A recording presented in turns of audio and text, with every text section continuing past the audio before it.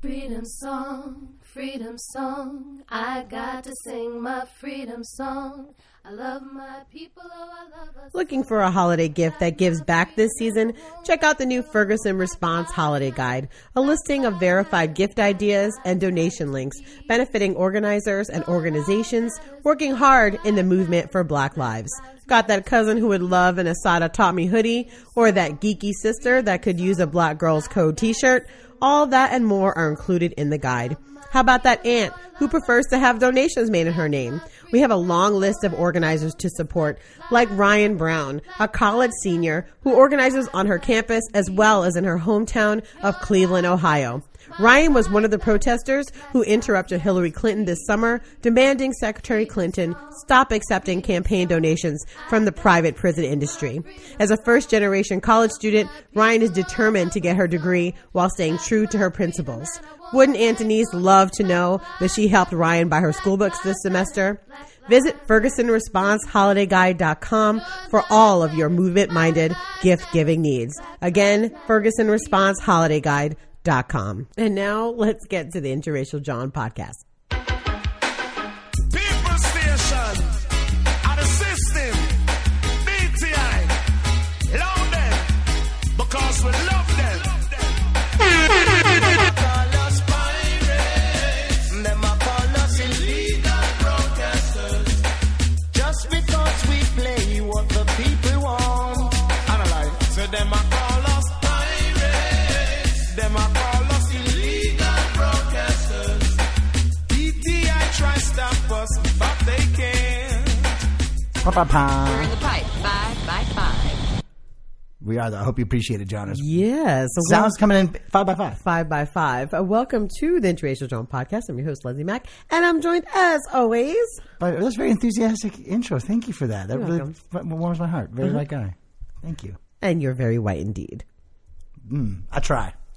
Yes, you do try, don't you? You know, maybe, like I've said before, sometimes I amp it up, sometimes I don't. I was just telling a friend the other day, like, I'm not proud of this, but like, I can use like, you know, like male and white tools in various, like in arguments and shit, like they just come so naturally to me after 40 years of having success leveraging my male and whiteness to like, you know, my own benefit. You know what I'm talking about? Absolutely. Like I can go in a boardroom and be like, God, you know, damn it, what the fuck? Yeah. Like, oh, whatever you say, Drew. All right, no problem. He's a man of his conviction. Oh, what a great guy. Like, whereas you come in and be like, that black angry bitch, what does she think she's doing? That black bitch, what the fuck is wrong with her? So like, we all know there's like differences, but like, I was telling the story about the fuck up at the restaurant where I like didn't mean to, but I got all like angry white guy because they fucked our food up. Right. And I'm on the phone. I'm like, you know, we were there. And I was mad because it was like a first time we'd been to this restaurant. It was brand new. They hadn't like had only like a week of service. Like I understand it should have been more forgiving, but in my mind I was like, well, you shouldn't be fucking shit up like week one. Like, it was empty.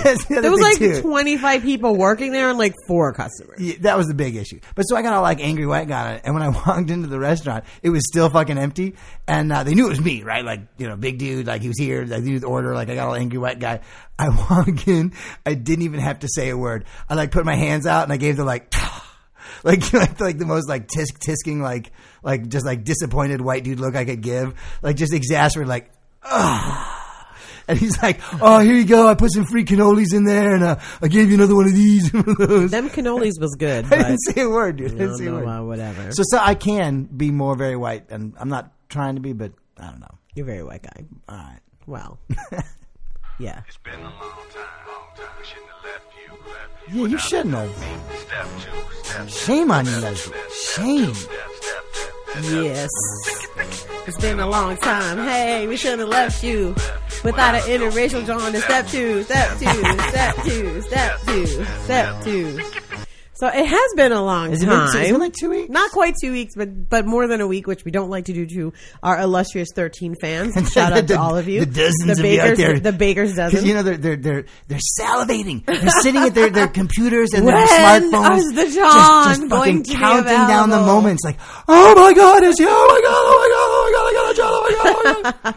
Fanboys. Yes. So, just in case this is your first time listening to us and you're number 14, welcome.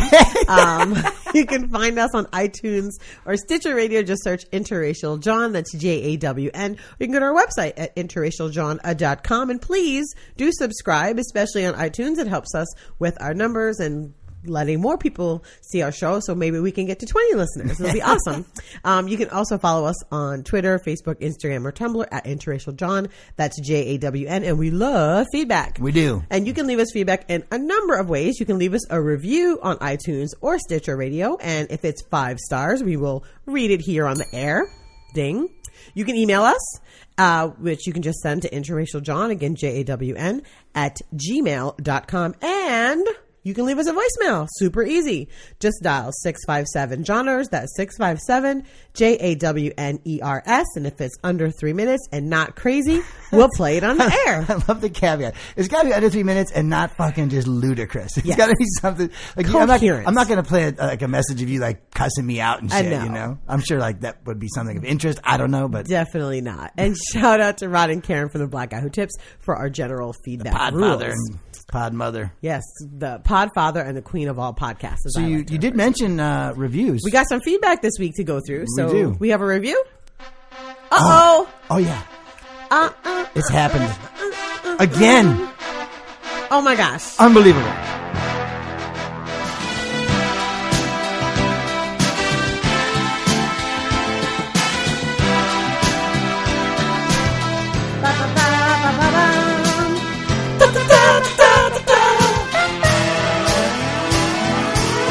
Crescendo. 5-star review now. 5-star review now. I jumped us. The timing. No rhythm like that. He's on the fucking 1s and 7s. Yeah, you're not good at The that. 2s and 4s. That might be a good thing to have your brother record when he visits. 5-star reviews. Yeah. So we do have a 5-star review from MS Lady 06 on iTunes. MS Lady 06 says, awesome podcast. 5 stars. Leslie and Drew bring the knowledge, emotion, and the fun to their show. They have great perspectives on current events, race and racism, and cultural awareness.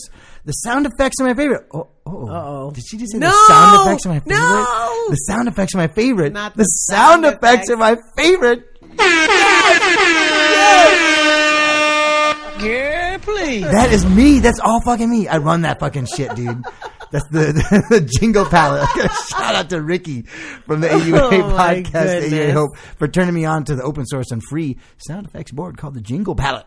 Jingle Palette, if you don't know. But I'll finish this review because I got the carried away. The sound effects are my favorite. I love this couple and their show. You will too. Well, thank you. Oh, Miss Lady thanks. 06. That's awesome. And we got... In particular, the sound effects, I'm touched. Yeah, you are. I don't have many You're touched, all right. I don't have many responsibilities Touched in the on head. the show. And someone commented On the it only- one Yeah, responsibility. it only took like 18 some odd reviews, but god damn it, people like me. They really like me. 73 episodes and 18 They reviews love me. They later. really love my Somebody sound likes effects. Drew's sound effects. Well, good on you for that, babe.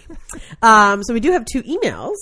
right. The first comes from Uppity Panthro, aka Bottom Line Up Front, aka at BLU Up Front, and he says the subject line is white ghost privilege. First of all, he make me laugh because you and I recorded this episode, and you just like this last episode, you were killing me with the fucking ghost shit, and like you were really like busting my balls about it. Yes, Like, because it's ridiculous how you understand. like dismiss I got my you. show I got all the you. time. And we upload this show, and we're not all into the like, you know, like this or that. Like we record the show, like you upload it, and then we go like watch TV. It's not Generally, like a big, that's it's not like a big ass that's deal, the right? order of things. So I don't say like right away, but like I'm mocking that like people are like waiting for the show. But Uppity Panther, I know him on Twitter. He's a tweet. I follow him, and we engage a bit. He must have got the show right away because it was that night. Right? Yeah. It wasn't like the next day. It was like we uploaded at like whatever time, and within like a couple of hours, he sends like a tweet that was like a bunch of crying emojis. That was like Drew white-splaining the ghost is like the whitest thing he's ever done. He was so moved that he wrote an email about it. So again, his subject is white ghost privilege. He says, at very white guy pushing back on at Leslie Max, paranormal theories may be the whitest thing in podcast history. Oh come on, that's setting the bar high. If he is ever in a scary movie, somebody better pull his ally card or he will get them all killed. Ha I mean, like at the fucking Camp Crystal Lake. Yeah, be like, I'm nah, that dude. get white. Oh, get it's very not a white ghost. guy. What are you guys talking There's no about? ghost, man. There's no ghost. Let's Come just go in on. this scary dark barn. Don't It'll be be cool. stupid. He goes on to say, love the show. Great insight, brilliant conversation. It has a perfect blend of righteous indignation and an actionable paths to solutions for complex issues. A thinking, compassionate person's podcast. Keep it up. Thank you so much. Yeah, thank you. That's I'm very responsible for the righteous indignation, so thank you for mentioning it. That's my Righteous area of indignation. expertise. I'm sound effects and you're righteous Yes, indignation. yes. Well, my indignation can't be righteous if it's No, not it racism. can't be. No, But yours is. mine is very righteous. And so we got another email. I still can't get over him fucking killing. I should say him. I assume it's a him. I don't know his preferred You can gender just say pronoun. they, and then they. you're You're good. right. Uppity Panthro is killing me with the ghost privilege because you just haven't given it up. No, And like every I don't think every that- fucking night something I know. happens. I'm like, there he goes. My- You done named it. Let's really call a thing a thing. The very white guy has named said non-existent ghost Joffrey. Because he's nice. He's like Who he's like says a, he's he's like nice? a butler. He's like Joffrey. Is he? Is I'm he a hanging butler, around. I'm or is knocking he shit off torturing your black I'm wife I'm at knocking, night? I'm knocking shit off your cupboards and All right, dude. making bump in the night. Okay. Well, we got a second email. This one is from at Outstanding WC, aka PMO. She says, subject line, hey y'all. I've got no real questions or comments. Just wanted to say hey, and I'm happy to hear y'all are recording a new episode. On second thought, I do have questions. Did you catch all the brouhaha over Aisha Curry's tweet about preferring to dress modestly and cover up her goodies, and how all these ashy fuckboys are using her tweet to say some god-awful misogynoir bullshit? Ugh. Take care. And I So yes, we have heard of the we brouhaha. have, and In just fact, shout out to Outstanding WC. That's her. They're at on Twitter, Yep. and I don't know if I've talked about this on the show or even with anybody, but they're on Twitter. Their Avi and their background is Warriors. Nice. I love it, dude. Well, you Come were just on, doing that like the other man. night on the street, much to my chagrin. Anyways, That's the white guy. that's the white guy. But we did catch it. Yeah, well, and actually we were going to talk about it a little bit, just like touch on a few things about it, because we listened to the Black Guy Who Tips this morning live, and they talked about it pretty much in depth. So I wasn't going to really we weren't going to talk about too much into it, but I will say it has been definitely, I found the opportunity that said, how did she refer to them? Ashy fuckboys have jumped on to like be like, oh yeah, look, we could use this as a way to denigrate women. Well, Haha. and I think, when I got up this morning, I was up pretty early. I was like 40,000 tweets about. He said, Curry, what the fuck is that? Like literally, like all over my time, I'm seeing these references to Steph Curry's wife. I'm like, what? I got to figure out what was said and what was here and go there.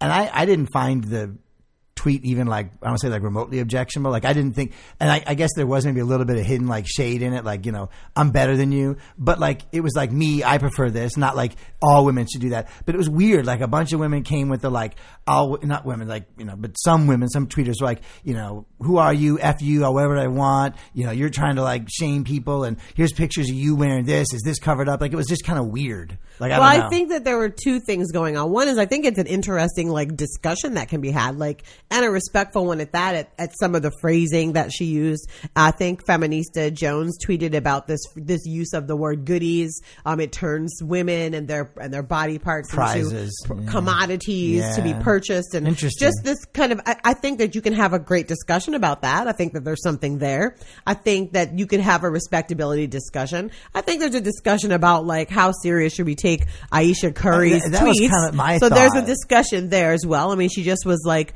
from the narrative of what she wrote, she threw some shade. No, there's no getting around that. But I also think she was reading a fashion magazine that probably had some scantily clad women, and she responded about herself and what she decides to do. Now, Well, but that's a whole separate issue from the as Pia mentions, the ashy fuckboy version of this. And I actually interacted with one of said ashy fuckboys just a few minutes ago, who tweeted out, and I'll say since he's been so prolific on public, here, sure, yes, go a for Phil it. Mason at Quail QUAILMAN_, who said, I'd rather young women strive to be like Aisha Curry instead of Beyonce, who has to sexualize and degrade herself just for record sales.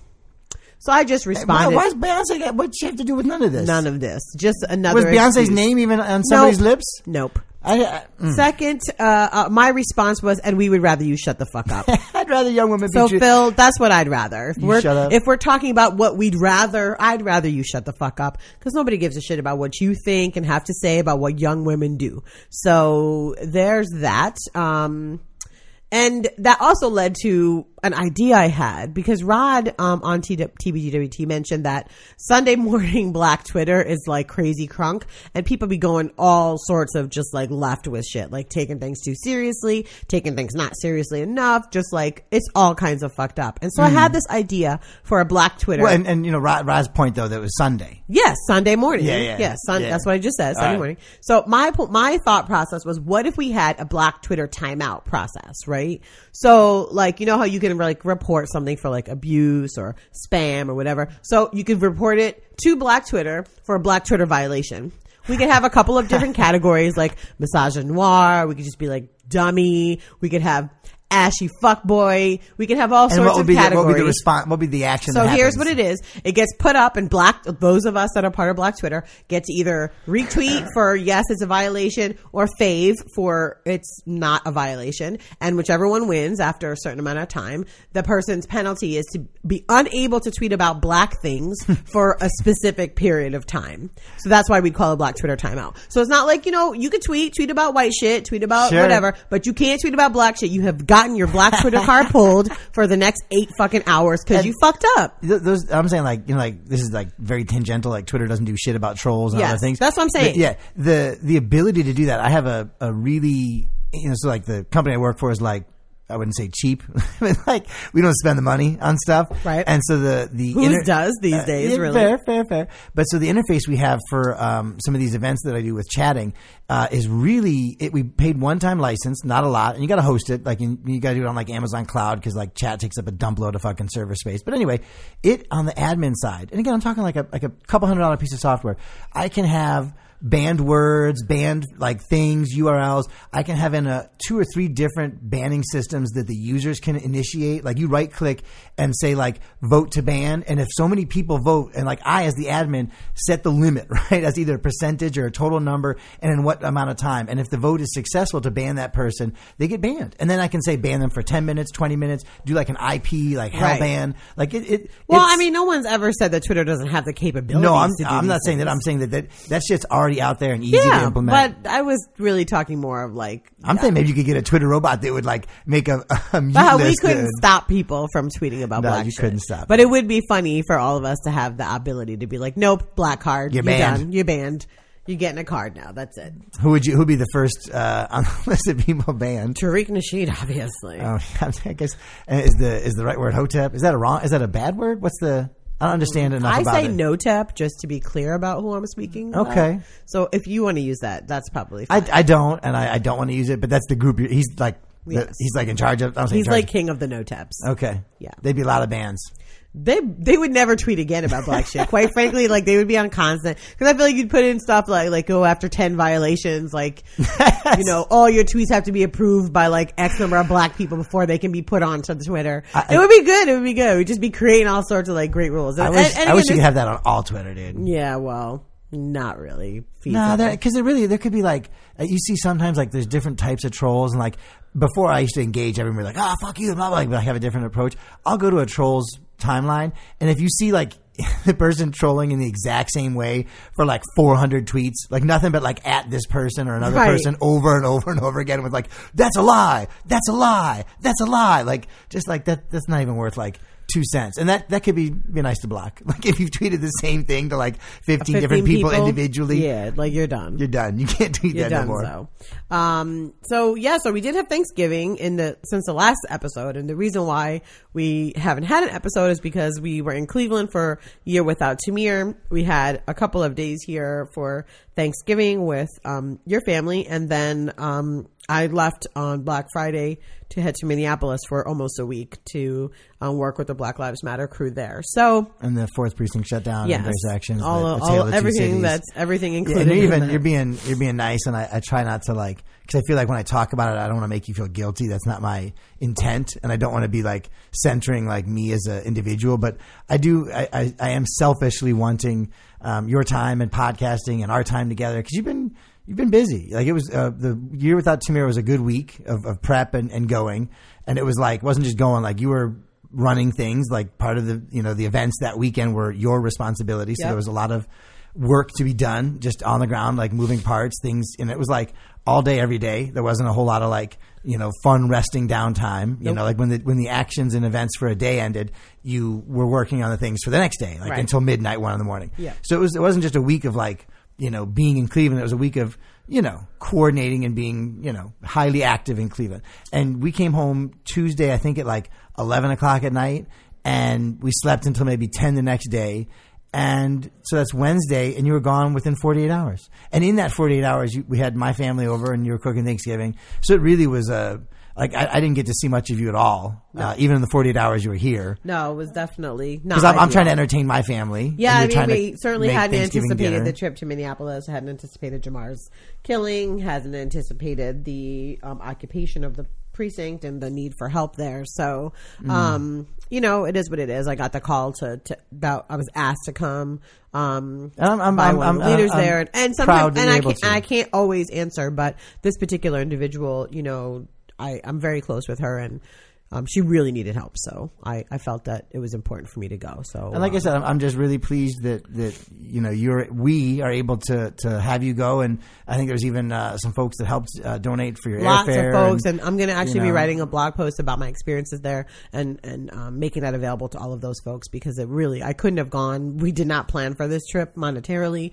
so I really had to reach out and ask for donations to fund my travel there, my housing, and just my general costs for being on the ground. So I really appreciate all of those folks taking the time out and sending. Some gave huge amounts and some gave small, and all of them allowed me to actually go and do this work for that time. So it was really important. Thank you all of you who donated. I really appreciated it. So the highlight of family Thanksgiving might have been my mother, and I can say this really because I don't think she listens to the show. maybe a friend of ours, like a relative, like my aunt or cousin does, but my mom doesn't listen to it. But so she was here, and I don't know exactly the context, but we were talking about action and like what you do and don't do, and like what's the purpose of an action, and then like in the discussion about that, I said something like, well, the point of an action isn't to like just disrupt and fuck shit up. Like, that's not the only point. Right. And she turns around right away. She goes, I want to fuck shit up. She goes, but I want to fuck shit up. I want to fuck shit up. Yeah.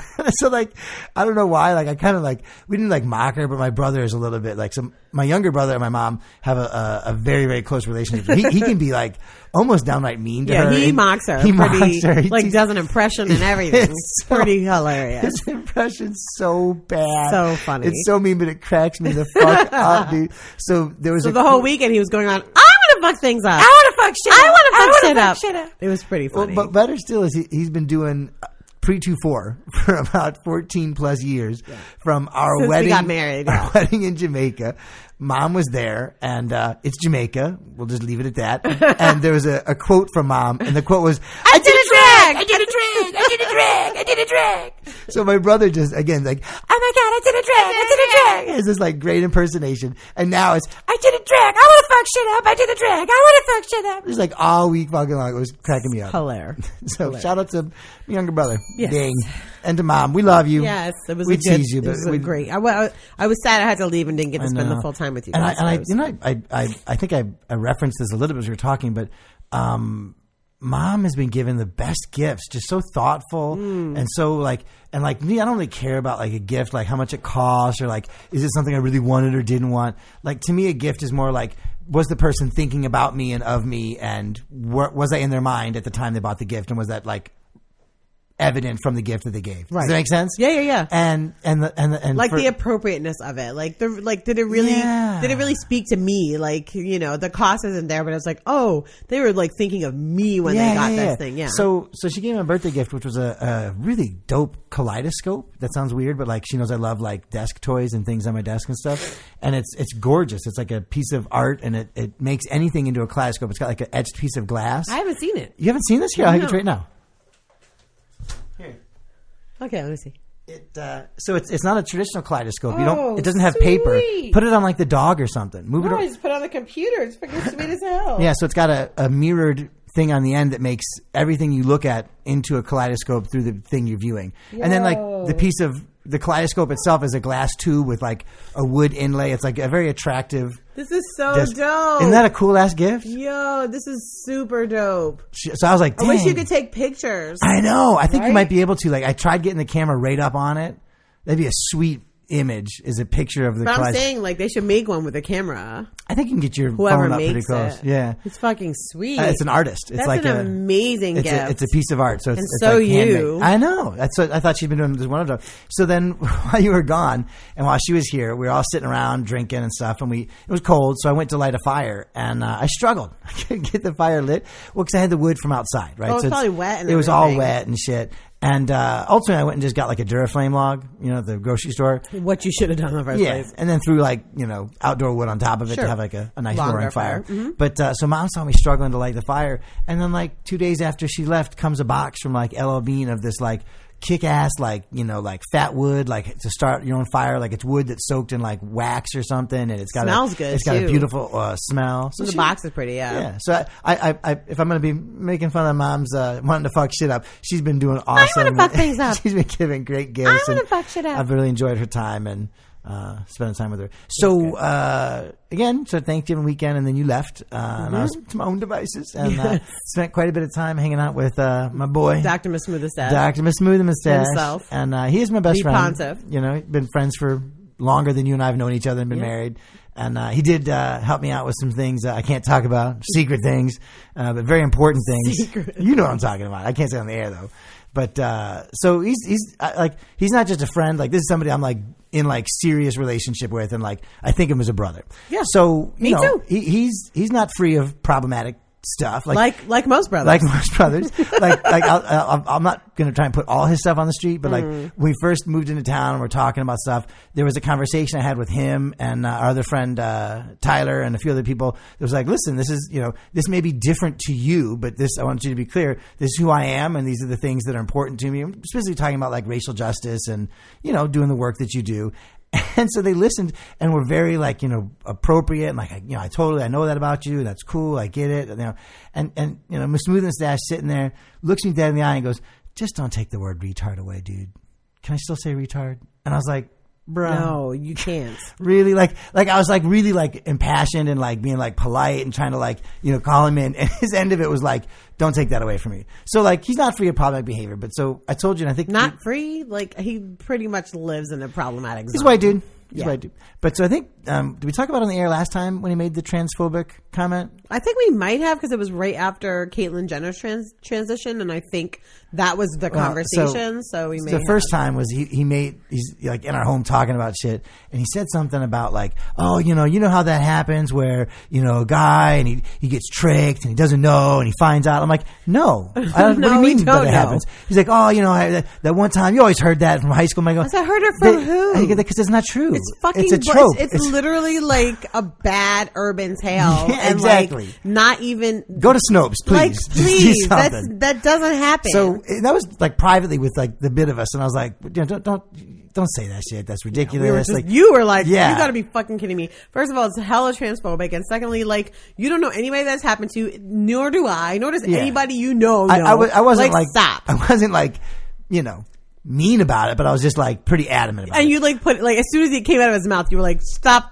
Just stop the fuck! What the fuck are you Right, talking so about right now?" you'd think, you're like, dude, like this already happened, right? Like Right. I know Drew where he stands, I know where his position on this. Like, you'd think like you already know Drew's not that- here for the transphobia. So that'd be the end of it, right? Let's make sure. you think that'd be the end of it, but and maybe it was the beers. Maybe. Frequently, it's the beers And the setting, probably, his peoples, Oh yeah, that was the fellow and white peoples. To that end, this same goddamn story comes out like almost verbatim. You're like, oh, you hear about the dude that like only had sex through a sheet and only had sex when the light was on, and finds out. And I was like. And I literally like put my hand up, and before I could say something, the person you just met, and I don't want to give too much information Yeah. away, that person's like, does that really happen? But like really incredulously, like, does that really happen? Like, I come like on. her more and more. Yeah. And I look her dead in the eye, I go, no, that doesn't fucking happen. He's crazy. It's the dumbest shit I've ever heard. He keeps So saying it, and I don't know why. ridiculous. And he kind of got up and left the room. Yeah, he needs I to. felt bad, but it's The like, fuck? what the fuck is with this again? Yeah. So the other, and this is even going back a couple weeks ago, and I don't know why, I'll just say this one time, poop truther. What the fuck is a poop truther? I got into it with a couple of fucking like there's different types of trolls, and there's a white, like, it's almost like a concerned troll seal for a white nationalist agenda. Does that make sense? So, like, think of somebody who's really a white power type in disguise. Okay. But isn't, like, on that spectrum where he's going to be like, Nazi this and that, but he's kind of in disguise. That person can push their agenda by concern trolling in a variety of ways. And it's like, you hear like there's a shutdown of a street or a bridge. And it's like, what about the poor people? There's Right. And if we could just do this without hurting the poor. Right. So there's different ways of trolling it. But this guy was really like adamant about an action that was at Mizzou and talking about like white kids that were just there to study and learn in the library, and they're getting screamed at and lumped in and thought of as racist and all this stuff. And he kept kind of going on with this bit, and the more you engage them, like the more ludicrous they get. But then it kind of went into like, why did the president have to lose his job just because of some bullshit poop swastika? Do we even know whose poop it is? Literally, he goes right into like whose poop it is, and I'm like, what the fuck are you talking about? He goes, well, nobody knows it. There's a lot of speculation. There's that, and I was like, you can't be kidding me. Like this, are you serious? And one of the tweets that was like on my timeline is like, I hate to tell you, Drew, but like, yeah, this guy's very serious. And there's a whole like cottage industry of like people that don't believe the poop swastika is real, and they want to get DNA of the poop swastika and like sample the poop swastika and see whose poop it was. Like, but who cares whose poop it is? Well, they're assuming that it was a black student that did it to drum up sort of like controversy so that then they could get this president fired. But honestly, it's the dumbest thing I've ever fucking heard. Literally. I was like, you're a poop truther? And I couldn't believe that it was But the thing about that argument is, if that was the case, like, it would have been in the president's best interest to actually treat this seriously, because then he would have unmasked some undercover plot to get him out of office, and he never would have been able to be pushed out of office. So their argument makes no fucking sense. Like, well, the argument is, if you're saying this is what's happening, then the person in charge is solely inept because they just completely. like missed the ball. They missed the ball completely. And so would you allow yourself to get, like, I don't say like quote unquote railroaded, but that's what they're assuming, right? Basically. You're claiming that this guy was railroaded. You think he just like was like, all right, cool with that, right? Like, literally, even if we believe them in their argument, it still is like, but that doesn't even make sense. Either. Right now, I'm going to give the, like, you and I have talked, I'm going again tangent. We've talked about doing the live screencasting. Yes. And only the last, like, 2 episodes now I can actually see your face. If people could see the emotion you're putting into with your eye rolls and shit about this. Oh my God. Swastika truth. I can't. We've got to go on screencast just so people can enjoy that, is your... Anyways. What was it? Righteous indignation. Yes, it's poop extra swastikas. indignant right now. Oh my gosh. Set your computer up to take like a screen capture of your face every You can like use the 5 GoPro seconds. and have it just like take like pictures. pictures of me. This is Leslie talking about poop swastika truthers. Goodness. Okay. Anyways, I talked a little bit already about Minneapolis, and I was there for about a week just working with the Black Lives Matter chapter there, and we did some nonviolent direct action trainings. We did some legal observer trainings. We did a large action at City Hall on Tuesday. Kick-ass one where you occupied the whole one. fucking thing. And then was there for when the police actually raided the 4th precinct shutdown encampment, which was pretty fucked up and horrible and all of those things. And you're going to include a lot of that in your discussion about your trip to folks. I'll just say, you told me 2 things that A, don't surprise me, but B, really pissed me off, is that they like reconned it. They were sending people in. They were figuring all the things out, where to come, where to go. They bulldozed shit, like literally came with a bulldozer, like bloop. And then they took equipment. Like, oh, you left a propane heater? I'm going to put that on a truck and take it. That's 12 ours. propane heaters. Oh, yeah. Donated by, I think, was it Greenpeace? Yeah. So that shit's off. And now, the before and after, like when y'all were there, I was going to say, when the 4th precinct shutdown was there was some impediment to this road that I guess is called Plymouth Road. It was one block that was just blocked off. But just you can to see the picture of what the activists had done in occupying this space.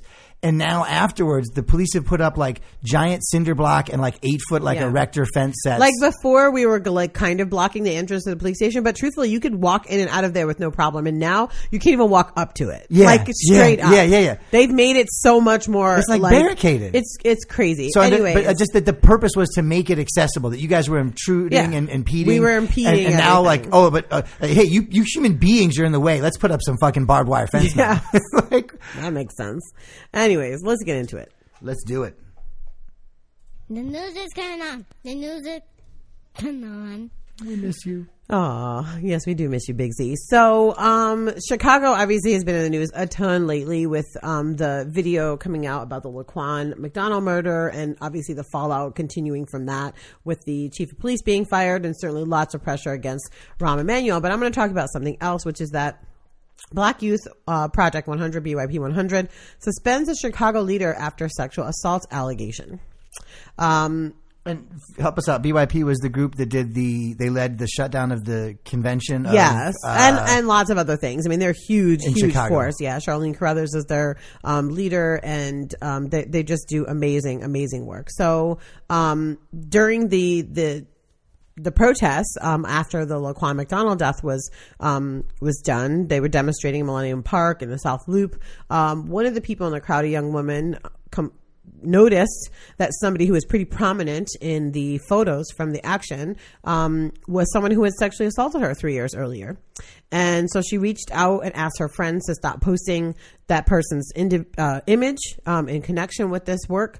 And her friends in turn brought it to BYP's attention. So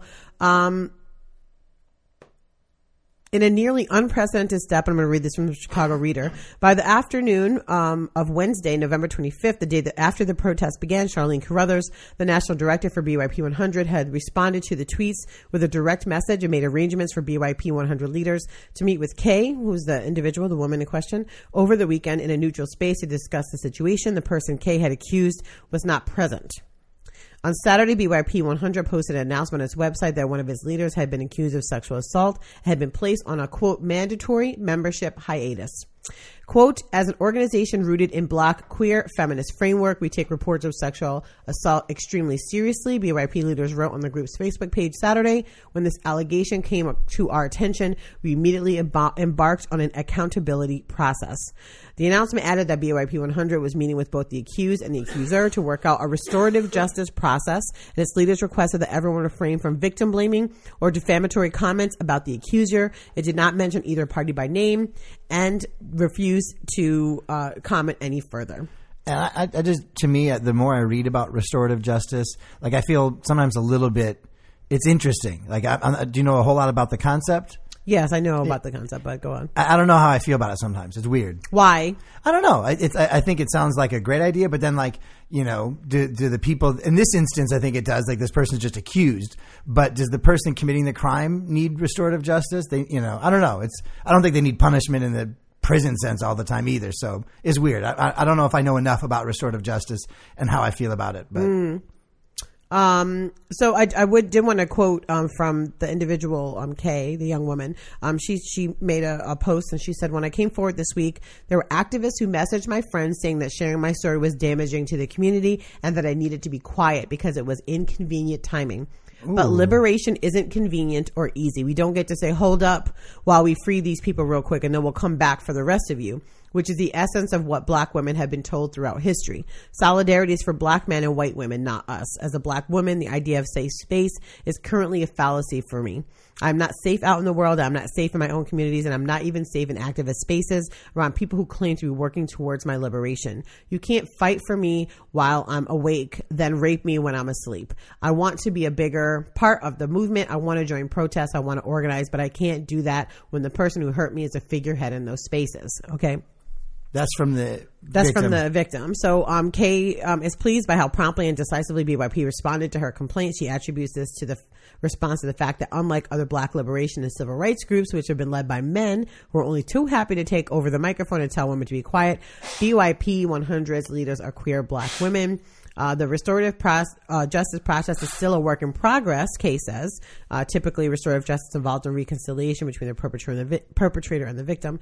She hopes that the BYP leader will be able to return to that role in the organization only after learning about sexual assault and consent and coming to admit that what happened that night 3 years ago in an apartment was not just a misunderstanding. She says, I'm very pleased that BYP is willing to take the time to go through the accountability process. I hope he's willing to listen and be changed. He's in a pretty powerful position. Not a lot of people who have been accused of assault are listening to survivors or want to learn. We need someone in the community at the forefront of the movement to do that. Black male social and sexual scripts have hurt a lot of people. black men have a lot to learn, not to do that, to come out of the other side and be aware. So I'm just giving a shout out because I just love the true show of what intersectionality needs to look like in our movement. And we always say like, oh, when black people talk, believe them. And so I would add a caveat to that. It's like when black women talk, believe them too. And right. I just have so much respect for BYP 100 as an organization, and Charlene as a leader, and all the other leaders in the organization for just really standing for the convictions that they have, and making sure that the actions that they take and the movement they are looking to build are in line with that. Good. Did you have a chance to look up restorative justice while I was talking? I did. I was very wrong. I must have been conflating like something completely different, because the restorative justice approach, I'll just read Wiki, focuses on the needs of the victims and the offenders, as well as the involved community, instead of satisfying an abstract legal principle or punishing the offender. Victims take an active role in the process, while offenders are encouraged to take responsibility for their actions, to repair the harm they've done, apologizing, returning stolen money, or doing community service. In addition, provides help for the offender in order to avoid future offenses. It's based on a theory of justice that considers crime and wrongdoing to be an offense against an individual or community rather than the state. Restorative justice fosters a dialogue between the victim and the offender, has the highest rate of victim satisfaction and offender accountability. So I don't see how you could be against that if it's got the highest rate of victim satisfaction. That's who should be satisfied. Yeah. Right. And I think it's just a lot of, when we hear people talk about, policing or safety beyond policing, justice beyond policing, this is the kind of stuff that we refer to, which is, an idea of justice that really speaks to what the ailment is and how to address it, versus a policing model, which we currently have, which doesn't address any of those things and often leaves everybody involved in a worse place than they were prior to the incident. And so when I chat with folks about, in particular, they're like, we're all human race and love everybody. My issue with that approach, not always, but oftentimes, individuals that have taken that sort of, I just want love can conquer all and we're all the human race, seem to be taking a pass on the restorative justice part. Right. Like as a white individual, it's like real convenient. Like, we've been shitting on black people for millennia, and like, hey, love everybody. Like, it's okay now. Come on. Right. It's not that I don't think and everyone continue to shit on people, because I think that there's this that's true. General, I'm still pissing on you. You're still pissing on me and calling it rain, and yeah. yet you still want to be like, everybody. I think and I think when I talk to people about that, I specifically say that it seems to give white people that espouse that view a pass at the accountable and acknowledgement stage, like a truth and reconciliation. Right. And then that gets into a dialogue like, how am I guilty? How am I responsible? Right. Like, But then we can talk about that. We can talk about that. And then there's little things. My friend Jason was tweeting about, he was online in gentrified Williamsburg, waiting to get into. Erykah Badu had a listening party for her new album, and so he was there going to it. And so everybody, people well-dressed, people of color in line waiting to get in, and this group of white people walk by, and this guy literally turns to his friends and goes, I guess a new pair of Jordans is coming out. And they all burst out laughing, ha ha ha ha ha. And it's like little shit like that, because not only was it like a shitty thing to say, and maybe some white folks out there think that's an okay joke to make, but it's really not. And the second piece of that is that all the people in that line were like, oh my God, did that just happen? Like, what should we have done? Matt, now this is changed. Now the responsibility is theirs. Yes, now it's on them to have decided what to do and what to do. Anyways, that's a whole separate side note. Of course, Talking News can't get away from the San Bernardino shooting. And while you and I do not want to go into any in-depths about the details of the case or anything like that, I did personally pull out a couple things I find interesting. Obviously, the Islamophobia in this country has reached just epic, man. Not just epic on a personal and societal level, but it's seeped everywhere. I mean, it's in media, it's in government, it's in everything, and it's really just frightening to me. I only can imagine this being what it was like during the McCarthy era, or when we decided to build Japanese internment camps during World War II. I can't, because it's so irrational. It's so irrational, and pervasive. But so many people are buying into it. So it's kind of crazy. You're talking about Islamophobia and irrational. we're not going to talk too much about the whole case, but something is really strange about the coverage of this case and various things that have happened. And the whole, like, were there 3 shooters or 2 shooters? Right. And the fact that they all said white in the beginning. Like, there's, white folks, 3 white people.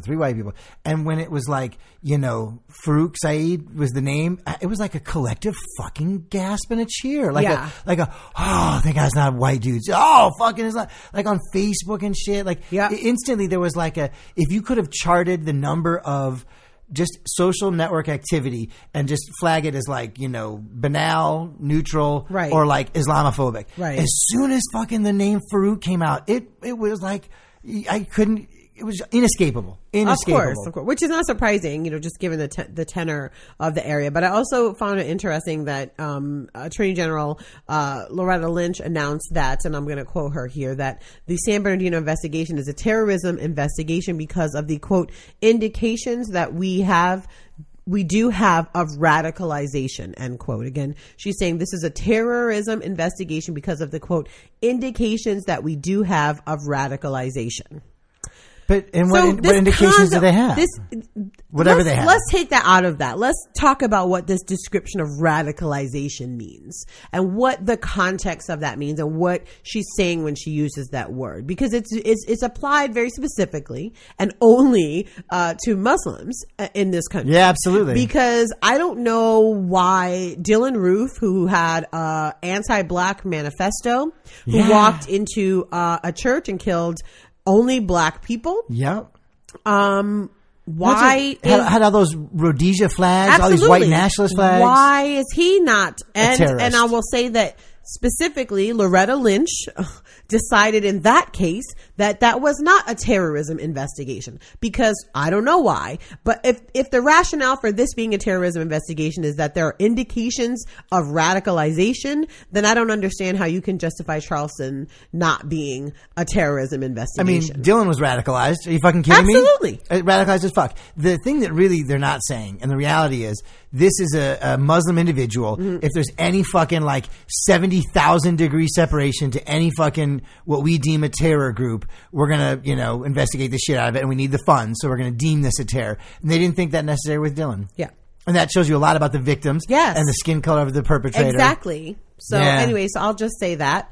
And also just as a side note, still waiting for the All Lives Matter folks, still waiting for the Blue Lives Matter folks in this particular case, because a police officer was killed in the line of duty by one of these individuals, allegedly, and white people were killed during this, and Hispanic people were killed in this incident. So where the fuck are they? Yeah. Where are you guys? Waiting. Just waiting. There was a meme that said, All Lives Matter rally. Uh-huh. And it was like, win, never. Because it's not going to fucking happen. Because you don't do fucking shit. All you do is use this as a fucking weapon against black lives. Yeah. And so you wanted to talk about the media. Huh? Well, the thing that just kind of like, I don't want to say it blew me away, was the goddamn MSNBC and CNN both went on air live in the apartment of these 2 individuals. And I shouldn't even call them perpetrators, 2 alleged perpetrators. Alleged, yeah. Accused, you can say accused, that. The 2 accused. But fucking aired shit on, like, air live, including the ID, like, held up an ID, a California driver's license, of, like, the dude's mom and, like, place where she works and shit. And, like, she ain't a suspect. Why are you doxing on MSNBC? We've come to the point now, our fervor over information and the zeal to be like TMZ and the first with this and that, when it came to this, meant that MSNBC and CNN went into it. Like, the FBI had already been in there. I guess it's like an active crime scene. And I can't imagine that they wanted fucking cameramen stomping all over. Like, that's surprising to me. There's some conflicting info. First, the FBI told folks that asked that the media that they did not believe that the apartment was open. It was an ongoing investigation. And then somebody else said that the apartment owner permitted the press tour. The FBI had already cleared out useful evidence. But then the landlord says that's not what happened. He's like, I didn't allow anybody in here. They rushed into the apartment, is what he says. Doesn't surprise me. So yeah. But the thing that got me is I think it was great. A lot of people were just like, what the fuck is going on here? I mean, literally the headline in the Atlantic said, what the hell just happened on MSNBC and CNN? Yeah, because that's unbelievable. It's crazy. We live in a society that got to the point where, like, individuals, like, privacy is so sacrosanct in the United States of America. Above all. You know, the HIPAA laws, like the privacy is so sacrosanct. And to just fucking show an ID of a person's mother because they're allegedly accused of this crime, that's to me unbelievable. And you know, they had this article about the rise of you know, Hitler and the rise of Trump and, you know, fascism and this and that. And just, you know, the way we treat just fucking Muslims, it's just so upsetting. It's I can't imagine what it must be like to be you know, a Muslim individual in the United States. Yeah, it's got to be just you know, we didn't put it on our notes, but did you see the hashtag from London? You ain't a Muslim, bruv. No, what is it? So in London, there was an individual that was claiming he was from Syria, and he was stabbing or knife wounded somebody. I think late yesterday, Saturday, in London, in the tube. And then on the video, like it was a Vine or a YouTube video. There's another individual who turns out to be a Muslim as well. And when the police have this knife-wielding individual handcuffed and on the ground, he runs up, "You ain't a Muslim, bruv. You ain't a Muslim, bruv. You ain't no Muslim." Like he's using a very London, like, I guess, bruv is I'm not from London. I guess that's a very London way of talking to someone. Like bro. Brother, bruv, Okay. yeah. You ain't no Muslim, bruv. And so that was now a hashtag. And there's all sorts of individuals. A hashtag meant to mean what, though? Meaning like, that's not my Islam. That's, you know, like if you commit these terror attacks, you're not really a Muslim. Oh, so this like general expectation for Muslims to apologize for these I don't know if it's general expectation. Disavow them or something. I don't know, but it's like trending worldwide. But I mean, who's tweeting it? I'm trying to understand. Muslims are tweeting it, or other people are? So that's interesting the way you say it. So I didn't spend much time on it because Curry's wife was she was much more interesting, was she? I'm teasing. Ashy fuckboys for the win. Just like Rod said, people get up on the morning on Sunday, you go on your toilet and you start fucking looking on Twitter. But so no, I didn't read too much, but there was definitely yes, there were Muslim individuals that were doing as you say, but I don't know if that's under that guise. But they're like, yeah, that's not my Islam. You know, if you do that, you're not a Muslim. And then I don't know maybe someone a practicing Muslim can help call on the show and tell me. But apparently there's a type or term or word for like excommunicating individuals for committing crimes in the Muslim or Islam faith. And so then some are accusing people using this hashtag of doing just that. Like, just because he committed a crime doesn't mean he's no longer part of the faith. It doesn't work that way. Does that make sense? I see. And I'll have to look it up now because I can't remember. I see it now. It seems like a lot of it seems like a lot of Muslims are using it, or people that are saying that Muslims are using it. I don't know. And do you see that other word, the thing that people are accusing? So here it is. Tariq or something? Yeah, that's it. Where is it? Takfir. That's it. That's it. So I just. Interesting. Anyways, yeah. So I don't know what the fuck. I don't know what the fuck just happened on MSNBC. So here in our great state of Michigan, during a Michigan Senate Education Committee hearing on December 3rd, GOP Senator Marty Nolenberg from Troy made blatantly racist comments directed towards African American children in low performing schools. Let's let him talk. And you for himself. mentioned why these schools fail, and you mentioned the economically disadvantaged, and the non-white population are contributors to that, and we can't fix that. We can't make an African American white. I mean, that's just, it is what it is. So we can't fix that. But, we have the situation. Don't tell me it gets worse. No, I stop it there. The fuck, dude. Like, he's basically apologizing that it's not white enough and you can't make black people white. That's like. Pretty much. Really, buddy? This district, sorry, there's too many black people and we can't fucking make them white. Yeah. It is what it is. Mm-hmm. So Alani Scott, Executive Director of Progress Michigan, says the problems facing our schools have nothing to do with the children who attend them and everything to do with the policies that Senator Nolenberg and his Republican colleagues have implemented in our urban areas. This kind of racism has no place in Michigan. So I think that, we've seen this in the last 3 months or so, so many actions and I would say flashpoints for the education. movement, not around education, but in the Midwest, generally speaking. But in Chicago, there was the hunger strike because they're closing that's what I'm schools. saying. So I'm saying feel like not just Midwest, but I think education's. I think think the educational big disparities everywhere. is. I think that's big everywhere, and I think it's been a flashpoint everywhere. We've seen it in Philadelphia when the students went on Well, strike. and We've seen it everywhere. But I'm talking specifically about this Midwestern nice veneer, the fake nice, underneath which there's the most horrendous racism in the country and anti-blackness in the country. We see it when our representatives are not just saying these things or acting on them, but so comfortable on the floor of the Senate.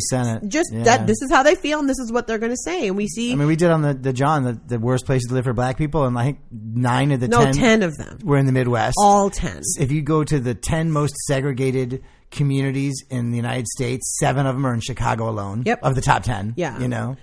We did an action in Minneapolis called A Tale of Two Cities because literally Minnesota, Minneapolis is the number 1 place for white people. And it's like the worst place for black people. I think it is number 1. Literally. Worst, yeah. The worst. So, it's definitely, I think it's been really, I think it's been enlightening for people to see this racism in the Midwest that black folks and people of color in the Midwest have been experiencing, but it's been kind of like kept under the radar because like, oh, it's bad in the South and these big urban centers is where the bad stuff is happening. And and if you think about it, like the prototypical Midwest person in this regard, like you talk about, we've talked many times on the show about racism, binary, good versus bad, Klansmen, and a much better view is this sort of continuum or spectrum of behaviors that, you're never not going to be problematic. You're going to do problematic shit as a white person, kind of like until supremacy ends. But it's that sort of in the Midwest, there's a real sense of racism is a hooded Klansman, and that's very bad. And I don't use the N-word, so I'm not racist at all. But then I make an enormous amount of really problematic decisions about where to live and where to send my kid to school and what I do, and doesn't think that that's racism, right? They don't think of that as racism.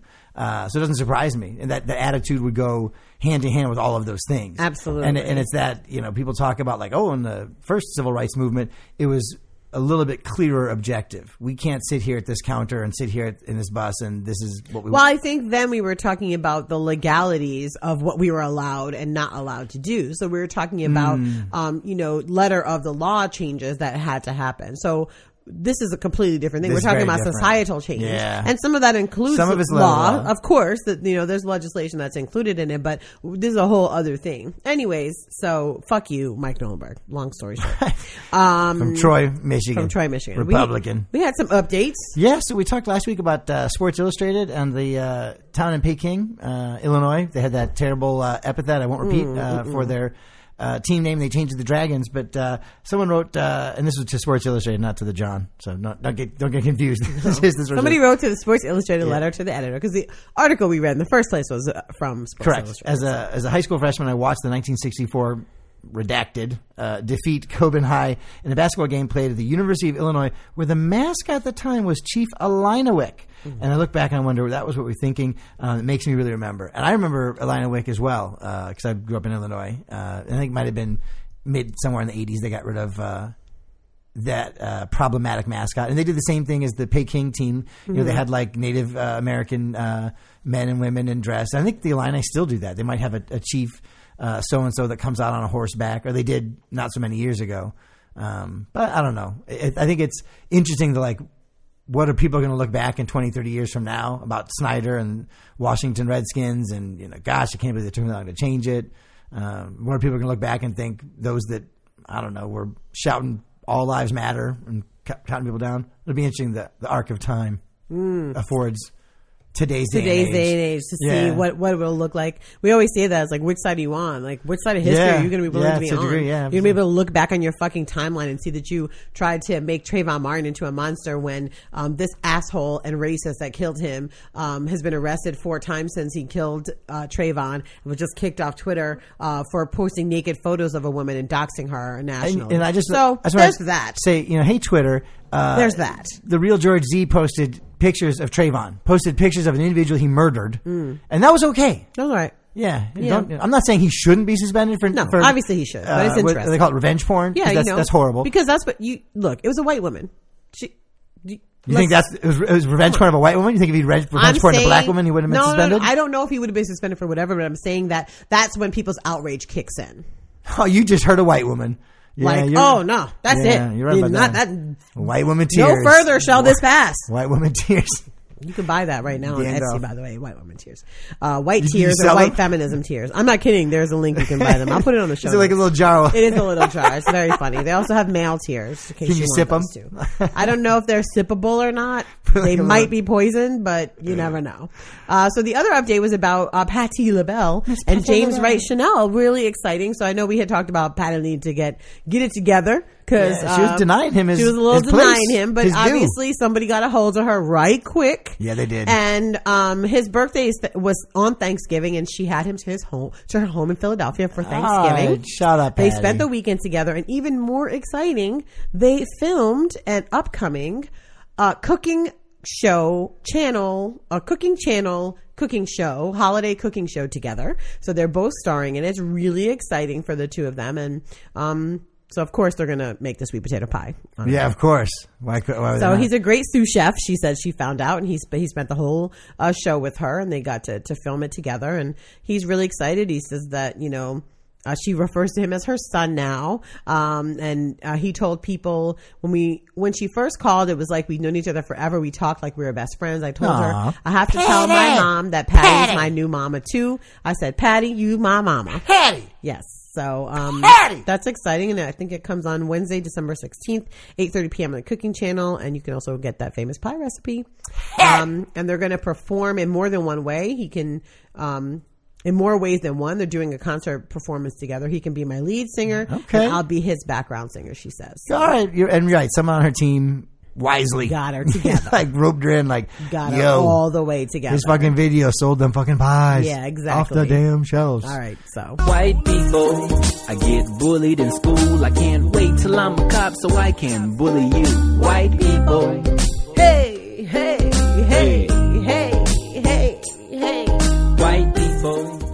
So this week in White People, BuzzFeed, 21 things white people ruined in 2015 this year. Only 21 things, but there's 21 things. I'm sure there's more than that, but that's all they're going to talk about in BuzzFeed. All right, so number one, why I was lying, the meme, and so they have a Vine. I won't even play it. It's a white chick in a lion costume. Yeah, people have seen that shit. Just number two, rap ciphers, and I'm Fighting, it's all right.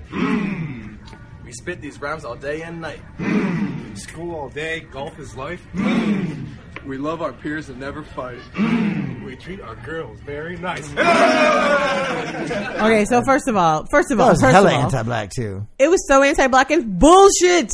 They rape so many people. We treat our girls nice. No, you don't. That's number one. Number two, you don't fight. We don't fight our peers. Really? Because what the fuck are Pumpkin Fest and after all of these all of this shit? Wait. Honestly, I can't. What's the next I'm thing? sorry. Number three, seriously, no more ciphers. Take a seat, give you a treat. When the rap is beat, they stand to their feet. I go hard in the heat because your boy gotta eat. Big girl off the street, now shitting on my sheets. Walking down the street and have something in my beats. Baba Black Sheep, have any wool? Okay, I'm just no. Stop. Stop. Number four, touchdown celebrations. Oh god, this is Flacco. It is, and I don't know. No, it's not Flacco. It's some other person. Was Jake Locker? Who is that? Whoever it is. I don't know. It's terrible. They need to stop. It's no good. So number five, reading books in peace. Yo, And it's our girl at the Trump rally. she's the best. Her head. the swivel. Bitch, I'm reading my book. Number Don't six. tap me. And number six is Drake's Hotline Bling. And for the ruined, it's got the Trump Saturday Night Live version. Yeah, no. Number seven, Gucci Mane's Lemonade. Oh, play that. Oh boy. Lemon on the chain with the V cut. Yeah. Lemon on the chain with. And it's literally a slice of lemon on a can't. chain. Just, okay. Wait, no! Number eight, Ignition and Doo-Wop. Okay, go ahead. Play this. Very next to ignition, hot and fresh out the kitchen. Mama rolling that body got every. No, I'm sorry. Oh my I'm God, that's sorry. so bad. I'm sorry. Does that mean it's over? I can't do Ignition You at all? can't do anymore? Ignition because R. Kelly is a pedophile. Oh. Keep going. But this is terrible. Yeah. Whatever dance was being attempted here. Don't. What? No. What is going on here? It's from World Star Hip Hop fans. Stop. The comments are just ludicrous. Number 10, Kendrick Lamar's "Look Out for Detox." Oh, what's she saying? No, we don't play her on We this. played that before. Win out, win, win, win, win, win. And she's shitty pants and ping, ping, ping. She's the worst. Hold on a second. Go ahead. Keep going. Number 11, the rhythm to Justin Bieber's "What Do You Mean?" And please stop clapping on the beat. Yeah. Number 12. Hold on. We got to do a quick cleanser just to get rid of that when I win. Maybe I'll play it at the end. Go ahead. Win, shitty pants out, man. Number 12, enjoying yourself at the Grammys, and it's a vine of I guess somebody having fun at the Grammys and getting a look. I think it's Taylor Swift. Oh yeah, Taylor Swift. That's Pharrell. Looking at being her like, bitch, please. Number 13, EXO's XOXO. 너를 원해 엑소 내게 오지 너 내게 오지 너 내게 오지 너 너를 위한 엑소 나를 받아줘. No. Oh no, Trap Queen by Fetty. Oh god, this is a Kids Bop version of this song. It's No, horrible. it's not. Press play. No, it's not. Yes, it's so bad. Kids Bop? Why?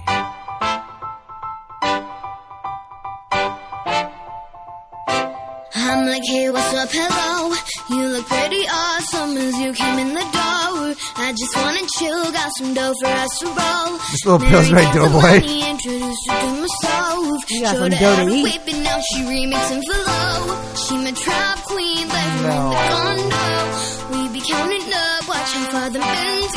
I can't. You know, did Fetty Wap write that? Because that means he had to agree to license that. Like, that's not you can't just Kids Bop anything you fucking want. Yeah, why wouldn't he agree to it? This means dollars for him. Fuck you care about. I hope he waited. He got legal bills to pay. I hope he waited till so. the Spotify money ran out or Good something. Lord. Oh no! Watch Me by Salento. What's this going to be? Now watch me sip my Chardonnay.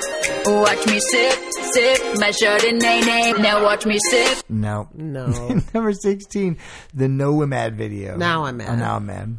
I went to take a shit. Now I'm mad. I know I gave it. I went to take a shit. No. I don't even know that video, and we ruined it already? Yeah, it's ruined. I never saw the original, and we white people killed it, huh? Go ahead. The Quan. Oh, that's been done, Dave. These are some kids doing a really bad version of the Quan. I did see this one, too, dabbing, and this is awful. This is from Philly. So this dance is called the dab? The dab? Am I really behind the times? You go like that? Yeah. Yes, I was looking that up. So that's a dab? Yes. All right, I know what a dab is. I'm so excited. So it's like you're dancing, all of a sudden you just dab. Okay. Dab. Okay. Oh, that's the Dez. Sorry. Yeah. Oh no! Literally, dude. I can't. The tweet says, "Rest in peace, Dab." 2015 to 2015. Oh no! The hit Dem Folks. Oh no! What's this? Oh, that's from Dancing with the Stars. Are we going to see that? Do this one. It's very Jurassic Park. The T-Rex situation. Are we? No. Number 20. Basically every dance in 2015, and this little kid does all of them just no justice. And number 21, and most of all, identifying as African American. I don't understand the question. Identifying as this black. Bitch. Oh Lord. White people ruin everything. So just to get a cleanser after those white people, I can't. Yo. Is this the kid rapping with his dad? Yes. This is It's 2-year-old Yeah. Khalil.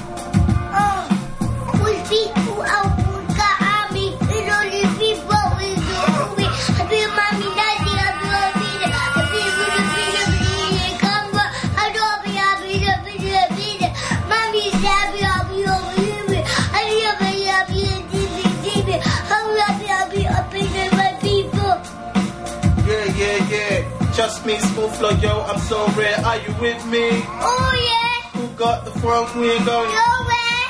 Are you with me? Oh yeah. Who got the funk we ain't going? Nowhere. Yeah.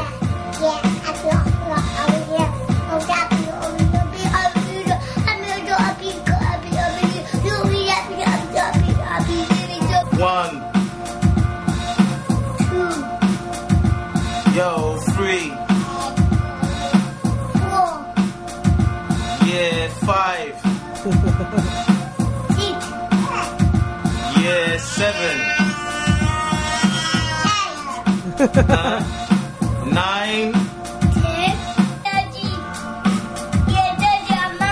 Daddy and mommy. And Kien. And Kien.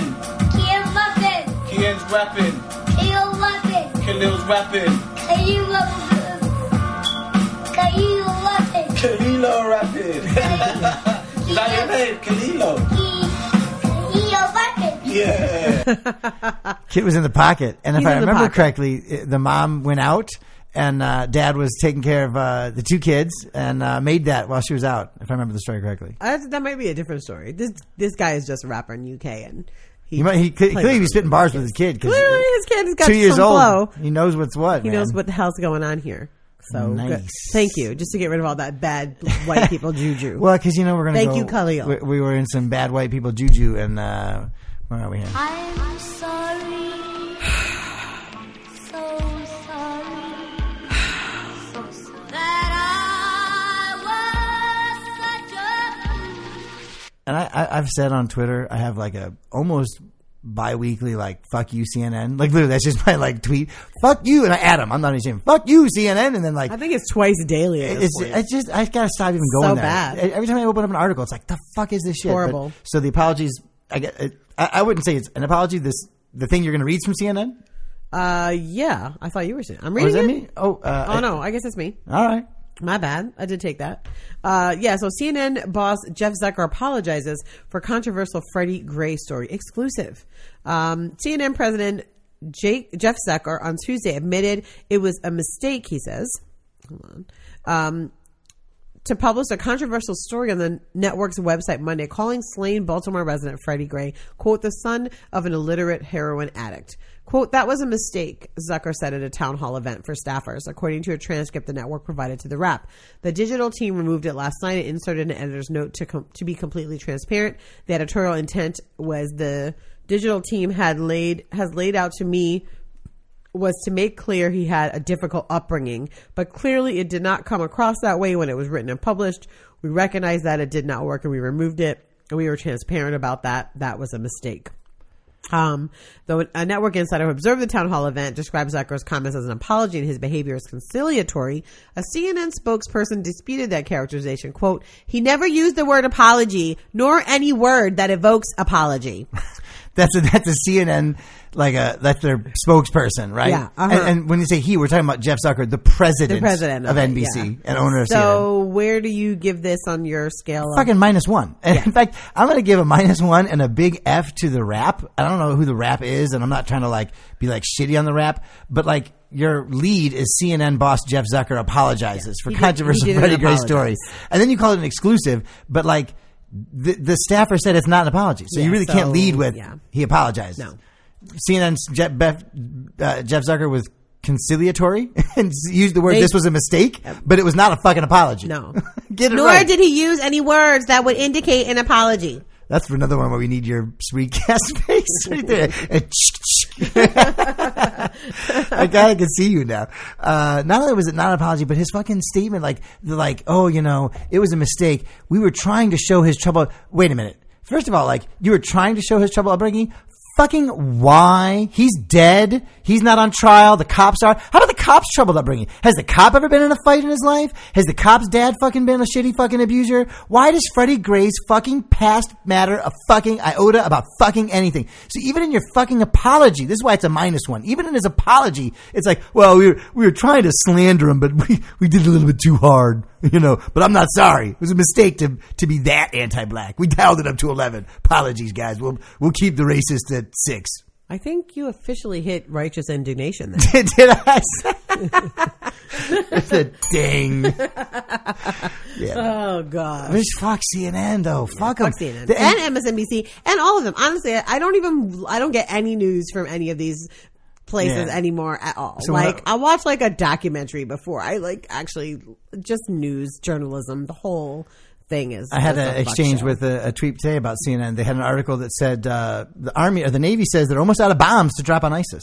They're running out of bombs. Just like, stop. have they ever run out of fucking anything? And then in the middle of the article, it said something like, and I got to pull it up now because it was so ridiculous. It's like they ran out of bombs in one city, so we're transporting 3,000 billion of them from we've another one. We've never fucking That's run my out point. of anything. I'm saying even in the content, I guarantee you it's like in this one spot. Here's buried in the middle of the news article. It says, the Air Force leading to depleted munition stockpiles and calls to ramp up funding and weapons production. Oh, funding and weapons production. So you're not running out of shit. You're just fucking saying that shit. Just play Zoe one time. Just her sci-white people? Yes. White people. Thank you. But no, for real though, fuck CNN, dude. They're absolute garbage, dude. Just complete trash. Hate them. Oh, Lord, I just went into Twitter and we would rather you shut the fuck up tweet is getting retweeted a lot. Good for you. Fuck that guy. He should be shutting the fuck up. Yeah, he should be shutting the fuck up. So yeah, this week in apologies, -1. What's your score? Definitely a 0. Like there was no apology there to even grade, quite frankly. It's really I can't even give it a 0 it shouldn't have even made the category. As you said clearly and convincingly, that was not an apology. Nope. So I guess that's a DQ. Yeah, it did not qualify. Disqualify. That's right. Boom.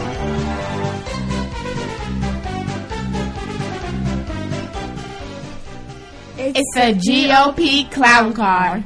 Oh boy, it sure is. Great chutzpah. The awkward things that 2016 Republican candidates said to Jewish caucuses.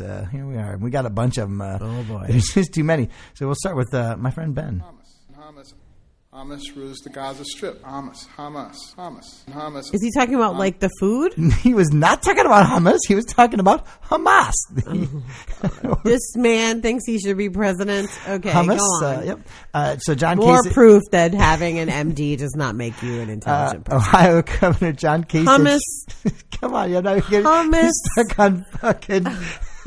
You know, honestly, I've said this and it needs repeating like over and over and over again. Ben Carson has single-handedly like eliminated the like rocket scientist and brain surgeon like narrative of brilliant people. Brain surgeons are excluded from that list. Let me see, I'm going to tell like a little Hummus. feature. In about 5 years, there's going to be Comedy Central Adult Swim cartoon about Ben Carson. That is how ridiculous Ben Carson is. It'll be just like the one they have on Mike Tyson with the pigeons. Absolutely. And the It would be, running around it'll be solving like mysteries. his wife. It'll be like all sorts of crazy shit. Hummus and just, I'm calling it. He'll now. be in a van with a picture of Jesus Absolutely. and him on the side. Jesus might be in it for all I know. Like just saying. Black Jesus. Anyways. So Ohio Governor John Kasich said, damn. my mother told me one time, she said, Johnny, when I was a very young man, she said, Johnny, if you want to look for a really good friend, get somebody who's Jewish. And you know why she said that? She said, no matter what happens to you, your friend, your Jewish friend, will stick by your side and fight right with you and stand by you, Johnny. That's John Kasich. Oh my God. Here's John Gilmore. Last night, I was watching Schindler's List. Last night? Everybody here has seen Schindler's List. Oh, have Last they? night. He was doing his research, dude. Last Jewish night. Right before. People move. Oh, look. It's Schindler's List popped up first. Listen, you got to get Mary Beth, let's go watch it. Stop. That was just the vine. I got to give What's you his wife's real name? I'll give you his full If it's quote. Mary Beth, I'll shit myself. In preparation for this very significant meeting today, I did a little looking at the internet. What's his name again? This is fucking Jim Gilmore. Jim Gilmore. So you're right. He did. In preparation for this very significant meeting today, I did a little looking at the internets. And it turns out there's a fellow named Ron Campius who wrote a little article in the Jewish Telegraphic Agency. And he said, we had to come here today to pass this Kiss test. Kiska? Audience. Kishka. Kishka. Well, I didn't know what that was. So I looked it up. The definition is a beef or fowl intestine stuffed into a mixture of flour, fat, onions, and seasonings and roasted. And I thought, that's the Republican campaign for the nomination. That's right. That's what it is.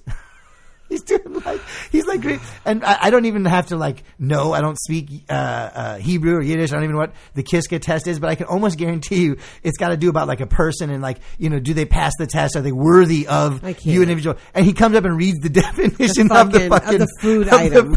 A fucking recipe from Epicurious is what he decided to bring to the table. I know nothing. Nothing of it. Idiot. This is the first I've heard of it, and I can tell you that's so out of context. It's not even fucking close to correct. This dude, I've never even heard of him. I didn't know he was running for president. So Jim Gilmore, and for the record, his wife's name is Roxanne, although his mother's name is Margaret. So Margaret, okay. I was close. Well, Let me just see if there's a John, something. 5 things you should know about him is he's a Pizza Hut and Miller draft kind of guy. He's a proud clarinet playing geek. He's a Army veteran, speaks fluent German. Really? This is interesting. Almost joined the CIA. He's got perseverance. For him, it was UVA law school or bust. Apparently, he was rejected and then had to go back. And he won the race. He won to become governor was described as the bland leading the bland. Just wanted everyone to know because I didn't know who the fuck this guy said. The bland leading the bland. Okay, go ahead. Rick Santorum worked with Joe Lieberman, so he invoked a prominent Jewish lawmaker who had in fact worked with before. Former Pennsylvania Senator described his work on the Armed Services Committee, where I worked with Joe Lieberman, trying to transform our military from a Cold War force to one that was going to deal with, we called it at the time, asymmetric threats, now called terrorism. Like I knew a Jewish guy once. I know a Jewish guy. I worked with him. I have a Jewish friend. I swear. Wait a minute. Who do I know? Lieberman. Lieberman. I eat challah bread. Keep going. What is this? Not to be outdone, South Carolina Senator Lindsey Graham suggested, God. I may have the first all-Jewish cabinet in America. So he's offering jobs, I think. He's offering. So it's okay. It's a job creator for the Jews. Got it. And Pataki, former New York governor, bid farewell in Hebrew. And I won't pronounce it, but his translation via Google was "Be strong, and may we be strengthened." So we saved the best for last. Yeah, what's the best? Donald, man, the Trumpster. The Trumpster. Yeah. He's got a whole video full of shit. I bet he does. That could ever happen to Israel, and I'll be that. And I know why you're not going to support me, and you're not going to support me because I don't want your money. You don't want to give me money, okay? But that's okay. You want to control your own politician. That's fine, good. But I will think about that, folks. Don't worry about it. I understand. Hey, 5 months ago, I was with you. Who was better than me? Who is better than me? I gave $350,000 to the Republican Governors Association. I never even got a letter of thank you. Trump-tastic. He had a bunch of just ridiculous things, but what was the other one? He is ridiculous. He was saying about the Iran nuclear deal. This horrific murder underscores. Stop playing that, buddy. On the Iran nuclear deal, is there anybody that doesn't negotiate deals in this room? This room negotiates them, perhaps more than any other room I've ever spoken in. You're not going to support me, and then he said, because I don't want your money. And then in his defense, this is strange, but in his defense, the Anti-Defamation League later issued a statement saying context is everything, and they don't think that Donald Trump's intention was to invoke anti-Semitic stereotypes. Well, maybe his intention wasn't, but this fucking intent business. That's not what he intends to do. He just said a bunch of racist shit, and that's about it. Yeah. Fuck that dude. So that was the beginning, and then he continues. The more fucked up shit, and the more fascist he seems to be, the more he seems to be leading in the polls. Yeah. And I saw this nugget on CNN. And it wasn't necessarily buried, but in the article talking about him having a 20-point lead. Okay, right. He's not just leading in the polls, he's killing like a it. 2-to-1 margin. I think over the closest person. He's 36 points ahead of Jeb Bush. Correct, for real. Correct. But so they had a breakdown that I hadn't seen before, and I thought like it was a bit of an aha moment for me.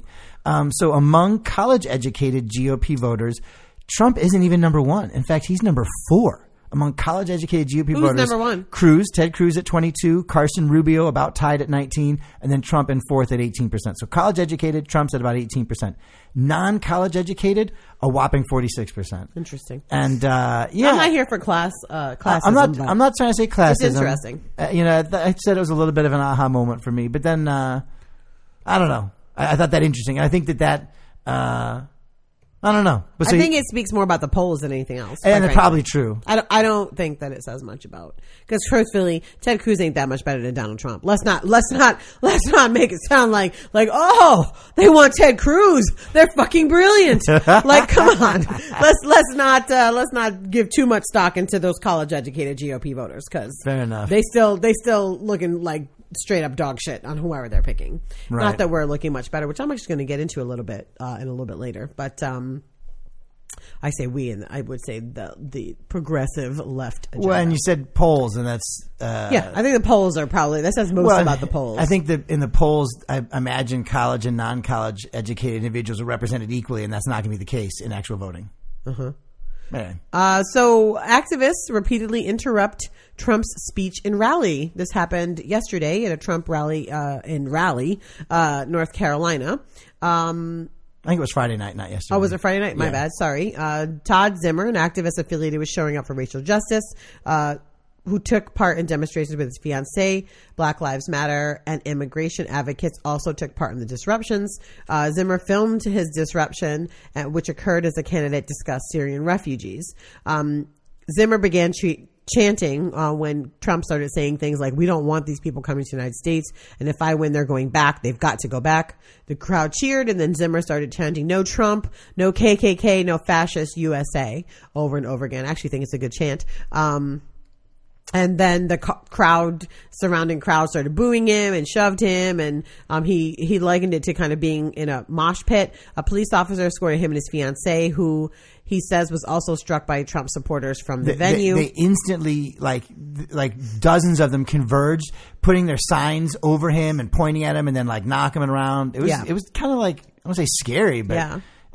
Even when he did like a pan of the room, it looked like a Klan rally. Like it was really frightening. I keep hearing in my mind the Pink Floyd song where he's like, "There's one standing over the corner over there. Right, get him out of here on the spot." Like they just right. Dun. Yeah, it was like crazy. It was definitely fascist. Like he said that Trump's whistle is not a dog whistle; it's just a whistle. He's bringing racism overtly and clearly into American rhetoric, and we need to say it's not acceptable. 25 protesters were removed from the event over the course of the evening. The venue held approximately 7,800 attendees. They didn't arrest anyone. They just escorted them out. That's interesting. Listen here, yo. I even tweeted a lot. I've been very critical of Surge and saying I want them to do actions and have white people doing actions in spaces where white people have access and agency. Like 25 black folk at a Trump rally wouldn't get fucking in the, they just, I'm not saying that wouldn't happen, but y'all would stick out in a very different way than 25 white people. Right. And the 25 white people didn't get arrested. They just got escorted out of the building. That is significant. Significant. 25 black protesters, they would have found a reason to say you touched a cop, you looked at a cop, you breathed on a cop, you sneezed on the cop, you tripped on the cop, you're getting charged with battery, obstruction, justice, whatever. Any fucking number of things. And the group, there was another group of, again, like immigration activists outside that blocked 3 of the 4 exits and forced Trump people that were there for the thing to walk like a half mile around and see all of them. Like they just took up public space and were like, you're not getting out. Fuck Which you. is interesting because if you remember the Black Lives Matter activist who was kicked and punched a black man at a Trump thing. Exactly. Afterwards, Trump had said on Fox and Friends that he should have been roughed up. So at the start of this rally, the first person that started, I think that her chant was All Lives Matter when Black Lives Matter was the chant that she was doing. And Trump said, make sure that young lady is in beautiful shape.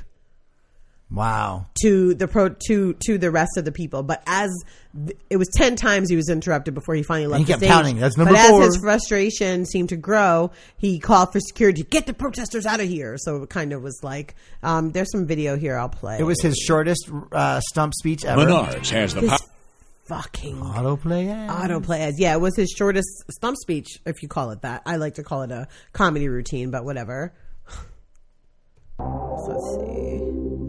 Here's some. It was on Rachel Maddow. Got big news. I think he came back. No, there's Don't worry more about of them. him. We'll do this quickly.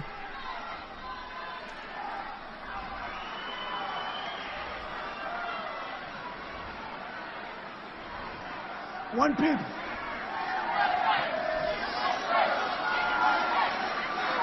So they're chanting that's USA. Okay. Good job. Individual people, but they're all friends. They all want to make havoc. We are sitting on something. Hillary. Hello.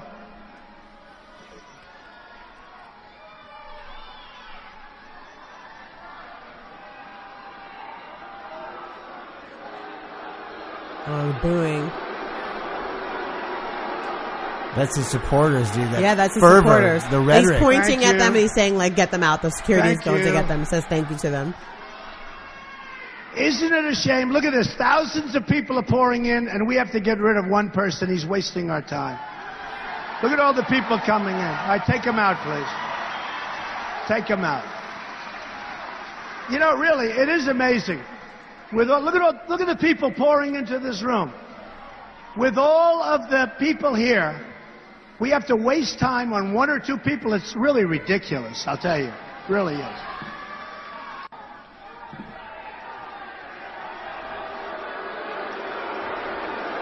Pretty much the same response. The crowd is just like, oh, and you know, it's ugly. it's so gross. So, yeah. So you were talking about Serge. Go on. I've been hard on showing them. up for racial justice. I've been to tough the on white them, and my tough on them has been generally, you know, the same critique of a lot of anti-white racist activists, people that I could look up to, like, you know, people. Hey, who can I learn from? It seems to be all about waking up more white people. It's just like, hey, let's do this to do what? To wake up more white people. And it's like, yo, there's demands already. There's shit that needs to get done. Like, can't we as a group of white people organize to do something other than wake up more white people? This mythical, like, once we wake up enough white people, and then like, okay, and then what? Like, what are we going to do? And I thought this was good. I thought it was a concrete action. I thought it was against a fascist who's running for president, and I think it brought a lot of attention. I thought it was organized and well done, and I think it was exactly what white people need to do in white spaces where white people have access and can get in and won't get arrested. That is exactly the kind of thing that needs to get done. So I give a little hats off to Serge and their, I think it was Virginia or Raleigh, North Carolina chapter. And there's a couple people I follow. I don't know their names. I'll have to get it on the show notes that were really part of that action. So shout out to them.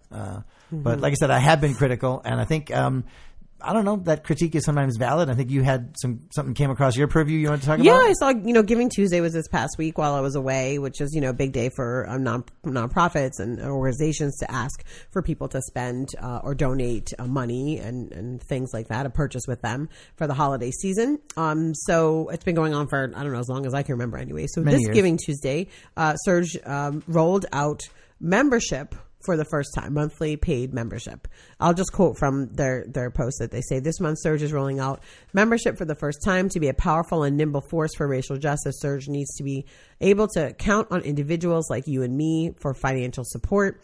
Serge is asking each of us to become a monthly donor, ensuring the consistent and sustained support this movement needs. Each month, this person writing it is in her voice, Rebecca.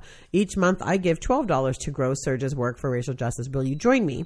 And then she says, she goes on to say that I know that my donation goes to help support young people just beginning their journey in activism, as well as seasoned organizers who have wisdom to share. My donations help keep me in the fight for racial justice, even while I'm busy putting my kids to bed.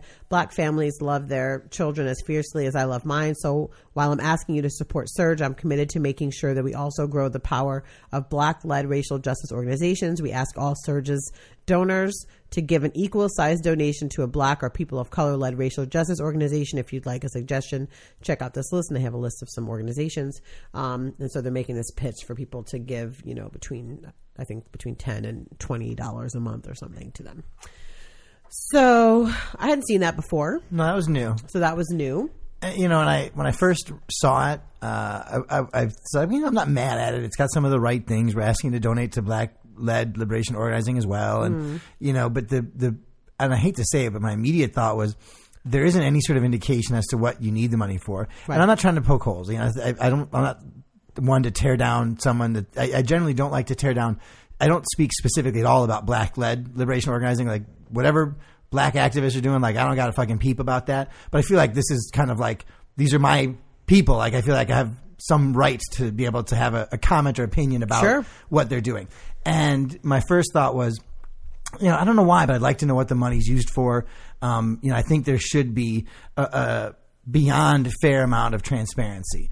And I think we've seen already a couple, we saw, what was it, JTA and JT, and, to some degree, not that was the only issue, but a big issue that both of those groups had in talking about those organizations from Shaun King was the lack of transparency around funding, around money, and specifically monthly contributions. And I think it'd be a little bit of a mistake to not have some dialogue about, hey, this is what it's for. And I know people personally at Serge. Like, I know, Dara personally. Like, I've met her, I know her. It's not a big organization. It's like one employee. Maybe they have their second employee ever now, right? So I get it. They're not trying to, I don't think they're making money. Like, I don't think there's any profit motive at all. But I think it would be a mistake to not have, an awful lot of transparency. I don't know why, but that just is my opinion on that. And then you said something that I thought was really kind of brilliant.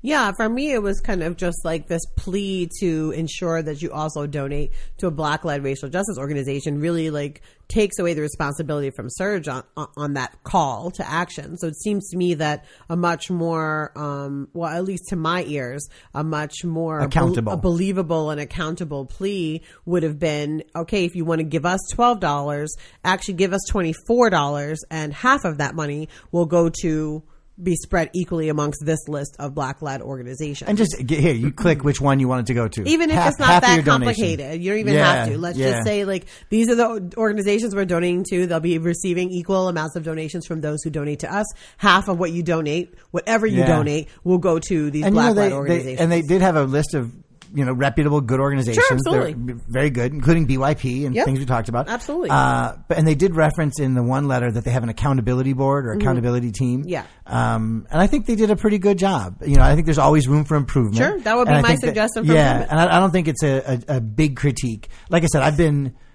in the past, I would say very hard on them. Overly hard on them. Well, I'll say this. You've been very hard on them, and I'm just hard on white folks in general trying to do any of this work together. But I will say that it's interesting to me that a monthly membership fee model has been pulled with so little action previously to back it up. And from me as a Black person that does this work, like that's a concern, because I know so many ensconced, like well-developed, conducting huge actions nationally, groups that don't have that model and haven't gone to that model yet. Yeah. So I just think it's interesting. When I saw it, it really piqued my... And that's why I think maybe where I'm coming from with the desire for transparency. Right. Because I swear I read that they got some kind of endowment, some sort of startup funding. They have an employee, they have servers, they get...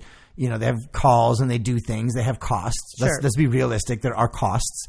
And I don't know what those costs are and whether they've run through their funding, but they've been around since 2013, maybe, after the death of Trayvon Martin, I think. Yeah, 2013. So they've had, 2 years to do what they can do. And again, I'm not trying to be a dick and blow up their spot and be like, show me every penny you've done. But like you said, there are people that do, I like you have seen very effective and nimble and not very high cost work being done. And I'd hate for the most prominent white activist organization to devolve into a hierarchy model of top-down kind of And I also structure. just think that there's this level of, to me, when you make a plea for people to give you money, I would want to see what you've done in order to justify me giving you that money, much less on a monthly basis. And I guess that's what I'm trying to get at. It's okay, I wouldn't have even started making a plea for such a long-term commitment from folks until, you've showed me what that long-term commitment would look like, even if it's in a small space. Let's say they took one area and they did effective actions that were really about even the letter that did this announcement thing, it was so centering on that person and how it was going to make them feel. And I find it weird. Here's the thing. And I know I could tell when we were reading it together and we talked about it off the podcast. And I said this about our friend Absurdist Words, who's been on Ferguson Response Network, and I'll share his Tumblr on this as well. He's got a great Tumblr with how to talk to Black people about race, and it was written specifically for white people. And he takes a very, goddamn near contrite and jovial tone because white people are so fucking fragile. Right. And I'm not saying that this is exactly the same, and it's hard to it's like the chicken or the egg, these variables that would end up with the outcome being this letter written as the way it was written. Is it that they deliberately chose to frame it in language that was sort of going to play at the sort of white kind of sentimentality and even the one woman reading her thing, I can feel good even when I'm tucking my babies into bed because I've donated every month. Which is what? It's a little weird, but again, it's did that come out because of that's just you're centering it on whiteness and that's just that's just how it came out? Or was there some deliberate listen, we're trying to get money and we know our people. I don't know. You know what I'm saying? I don't know. And I don't know how the committee... But I also look at, the messaging from a group like this needs to be a part of how they do this work. And your integrity and how you choose to express your message is critical. Well, and so to allow that language to come through, it just shows organizational problematic things. I'll say this. Regardless of who your target is. I was I don't want Serge to devolve into a hierarchical top down, I don't know what, like, just organization that like isn't doing really good work, but it's taking in a bunch of money and has a high profile, but doesn't really do anything in the end, right? Like we have enough of those. There are plenty. I'm not going to name them, but there are plenty of groups like that. What you're talking about, I'd say the people that you work with and the work that you do, I would categorize as radical. I don't mean that in a bad way, and I really don't. Like, it just, like primarily on the more radical spectrum of things. Surge, I don't think they're ever going to be radical. In fact, when I was talking with that one friend who's no longer online, but had the white radicals in America, and it was because I thought Surge wasn't radical enough, right? And that never took off either. He got like 20 people to sign up, and no one ever learned to do anything. Right, but I think that you don't have to be radicalized to ensure that the messaging coming from your organization is not inappropriate in that manner. Like, the idea that anybody should feel like giving $10 a month should make them feel better about racial justice when they put their kids to bed, that's a problem. Yeah, I hear you on that. The concept of that as a problem, and that's the messaging you chose to put out, is hella problematic. It's like you and I have talked on this podcast about,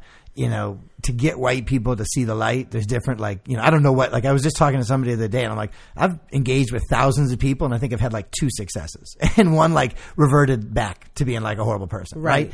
And I don't know that what's going to work. I don't think anyone's found that magic bullet, but we've talked about like, oh, could this work? Could that work? And one of the things that like, may come up, but is it appropriate to use as a leverage point for white people is the financial cost. That, like anti-black racism has a financial cost to white people in terms of like imprisonment and, the lawsuits with police. You could add numerous ways that it costs white people financially.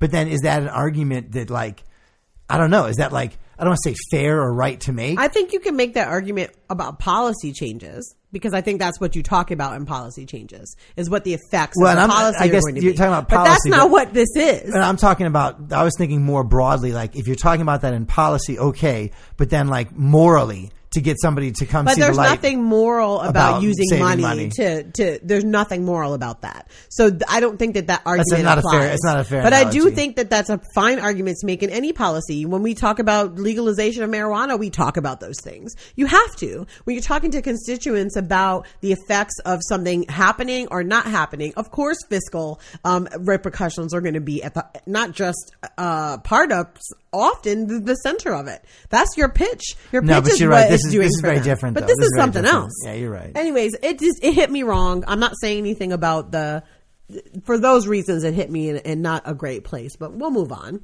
I saw this really funny video about interracial kissing for the first time. I saw that too. And I wanted to play it because I just thought it was really hilarious, because it's white dudes and black women, and they were just It seems like it's going to be a series. So they're going Is to it? Yeah. Play this one. For the first time, kissing, scene 1, take 1. What's up, guys? My name is Paul Alaya. My name is Precious. My name is Jeremiah Watkins. I'm Sherelle. And today I'm going to kiss a black woman. I'm going to be making out with a white boy. I'm going to be kissing a black girl for the first time today. Oh my I God. feel like we're going to do it. Love it. Jeremiah's I've never super kissed a black excited. girl before. I'm not sure He what it is. is. I feel like they just don't feel the same way. Too excited. Kissing a wall. I've never tried. I didn't have enough confidence earlier in my life. I will say this, He's though. I'm never cooking going for back, Cocoa Puffs. Jeremiah. I'm telling you right now. Excited. They don't have He's lips. It's kind excited. of hard to kiss a white dude. Everyone looks at you and they're like, man, he's a pill. But I think you got to bring your A game whenever you're approaching a black girl. That's Jeremiah. I hope he can follow through. I'm going to make out with her, make her fall in love. All right, here we go. Precious and Not too bad. Hello. Hey, what's up? I'm Jeremiah. Sherelle, I brought protection. she brought spray for their breath. What's your real lips? What's your name? Who gives a fuck? Are you going to kiss me or what? Jeremiah's going for it. He pulled her back in, first of all. He pulled her back in. Yes. That was good. I'm not going to lie. Paul was shockingly way better than I expected. You're Way working with better. something. Okay. Like, You working with something. Looking at him, it was kind of like, this ain't finna be shit. But then when I kissed him, I'm like, uh-oh, he got a little something. Looking He at him, kissed this a ain't black gonna be bitch shit. before, clearly. I don't know, all white boys have soft tongues, but this one does, so this one's a winner. I'm hard. As he should be. Shit, line up the white boy. It's a W for today. I would kiss a black girl again, you know. I'm still on the fence. I need a little bit more more like convincing, but Do you need some more convincing? Sure. Okay. They kiss again. He's got game, dude. Woo. And now I'm gonna kiss every race in the world. I guarantee. Paul's Because face this is like- dude, even though the exterior is just not 100, that kiss was Exterior. everything. You know what I'm saying? Yeah, 1 second. He says, would you kiss a black girl again? He literally went back and started kissing this girl again. Jeremiah is not going back, just letting you know. So be aware. I got something for you. That's sweet. This white guy fetish. Because I be feeling the white guys too. Don't sleep. Don't sleep. Don't sleep. Don't Fucking sleep. Lily from SWV.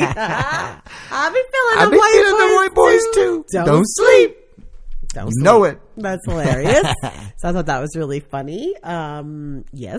You got excited. Somebody followed you on Twitter this week that made your day. Yeah, so speaking of interracial, and I'm just getting that Vine so I can put up here with you and put it here so we got it for the Joners. Yeah. We need Lily's Vine up in there. Yeah, Lily's Vine. So we were watching The Wiz, and you remember CNN said something like, the only way to watch The Wiz is on Black Twitter. Black Twitter. Watch Black Twitter. Watch fuck. Because it's a zoo, and you can watch the black people interact culturally. We know you're not allowed to touch their hair anymore, so just watch them on Black Twitter. Watch them on Black Twitter. That's my CNN voice.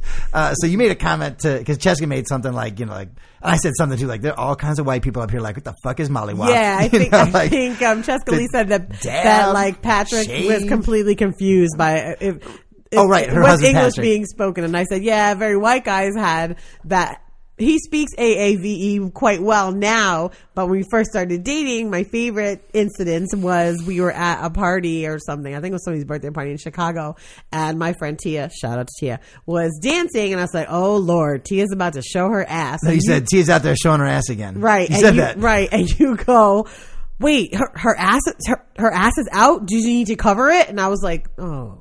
I took it literally. Literally. So that's been there. And so I wrote back to you and Jessica something like, the fuck? Why you putting my business out here? Ouchia on these Twitter streets. And what I should have done is just fucking use the image of the dude standing on the toilet seat. Why you always lying? Just the picture. We have to use the Vine. Just the picture. But so shout out to Jessica Ramsey Lee. She followed me. You're very excited for Francesca Lee. I low-key am in love with her. I'm aware. I know. Well, she podcast. She got a white husband. There's all kinds of fucking She got them locks. I know you love her locks. All right, enough with the Jessica. I probably should not make a comment about her hair. I'm just gonna resist. Her hair is gorgeous. What are you talking about? Oh my God! I don't want to be like inappropriate. It's just not inappropriate. It's just she has gorgeous hair. So and she does gorgeous things with it. So I found on after she followed me, I was like, I haven't looked at her timeline very much and this that. But she shared something about Tyrese Gibson free booting. And it's a concept I had never heard of before. Tyrese Gibson ain't shit, generally speaking, so this did not surprise me when you mentioned it to me. He's the most ain't shit dude on the internet, especially Facebook. Oh, anyways, go ahead. So the lead is, don't be sharing Tyrese Gibson's Facebook posts. Stop it. Okay. And I was not aware of this, but according to Brandon Silverman, CEO of social media analytics tool CrowdTangle, the singer turned actor is ranked 14 in terms of the most followers gained by any celebrity over the past year. Wow. His 10 million new followers beats out big name celebrities like One Direction, Ariana Grande, Justin Bieber, Kim Kardashian, and Channing Tatum. Damn. Facebook has been kind to celebrities like Gibson, who use its service as a publishing platform. International icon Shakira, who takes the #1 spot for most followers gained this past year, has amassed popularity by sharing intimate moments from her life with her millions of fans, who in turn share those updates with their family and friends. That's how Facebook's designers would prefer it, that Facebook users stay on Facebook rather than send them to external sites. Their choices are subtle but effective. On Facebook, you display embedded, if I put a Facebook onto Facebook, it pops up automatically. It's larger, it plays. Whereas if I put a YouTube link or a YouTube video, it's smaller. You have to press a button. So they do all these little things. And people like Gibson or his team have been taking advantage of that by publishing things without attribution. So this is so the fifth most popular Facebook post of 2014 with nearly 86 million views at the time published was on Gibson, but it was watermarked ABC's Funniest Home Videos. Okay, but instead it's hosted on Gibson's Facebook page. So he just uploads the video? Yeah. How do you do that? Just take it with your camera phone. You know how you can You get the camera phone the video? Sure, you can take a video. You can steal and capture a video in a variety of ways. Oh. I could play the video and use a screen capture tool like Camtasia on my desktop. I could play it on my TV and then hold my phone up and record it. However you get it, he got it. And again, it was the 5th most popular viral video, 80-some-odd-4 million views, and he doesn't necessarily get the juice, like he doesn't get the ad roll money. That still goes to YouTube where it was originally hosted, maybe, or maybe Facebook, because I don't think he's getting paid from Facebook. But maybe ads or something. I don't know how it works. Well, and here's the worst part. Okay, so you know how you can upload videos and have links and shit. Guess where the link goes to? What's it go to? One of Tyrese's albums on iTunes. Surprise! So it's been shared and got 80-some-odd million views. I told you he ain't shit. Yeah, so and the 7th most popular Facebook post of 2014 was another ripped video. It was a man cutting shark pups from a beach dead mother. The body of the text reads, "This is crazy. Man helps dead shark give birth to 3 babies. Tyrese's latest solo album, Black Rose, is coming. Like my page, Tyrese Gibson." So it's a little shady. And I don't know if Cheska coined the term, but freebooting is the way that they've described it. Because you're kind of like bootlegging, getting shit for free. But it's kind of weird. I didn't know that was what he was doing. Yeah, I would have never that doesn't surprise me he's doing, like I said, he ain't shit. But, yeah, I think DL Hughley does that too. So I'll say that too. Oh, I'm sure he's not the only problematic quasi-celebrity that's like, you know, trying to do all this. Let me get 10 million new followers. And you could almost look at the list and be like, wait a minute. Why is Tyrese Gibson up there? Why is DL Hughley in the top 5 gaining all these people? What, they got movies out? He hasn't had an album out in forever? What are they doing? Oh, I get it now. Free booting. So shout out to Cheska and her husband. Yes, shout out to them. Patrick. So talking about some television? Well, we're talking about television and movies. We went to see fucking Creed on Thanksgiving Day. Yo. That shit was just too good, dude. It was so good. No spoilers. We don't spoil on here. But I'm just saying, like, it was so good. I want to see it again. And you know, it was so good. The music was epic. It was so good. The cinematography was ridiculous. It was so good. Michael B. Jordan was a beast. It was so good. Sly Stallone should get a supporting Oscar nomination. That is how good this fucking movie was. The movie was fantastic. The acting was great. The script was great. Ridiculous. Everything was done really, really well. And it was so fucking Philly. Oh my God. It was the most Philly. Oh my God. It was like they're having a race to see who could out Philly. Who could out Silver Linings Playbook. Yeah. And they fucking knocked the shit out of the park. They have an entire scene where they explain what the word John means. Whole fucking scene. We're going to have a DVD. That's going to be in the... A whole scene, y'all. DVD will probably come out like April, May. Yeah. And right away we'll have that. Oh, yeah. That'll be the opening clip. credits, yeah. John. They explain what John means. Anything and everything. Anything. That's a John. This a John. That's you a John. You a this John. is a John. I'm a John. The interracial John. Interracial so John. They didn't say that part, but we'll just pretend. It was good. It was really, just really, so really good. Can't say enough about it. Go see it.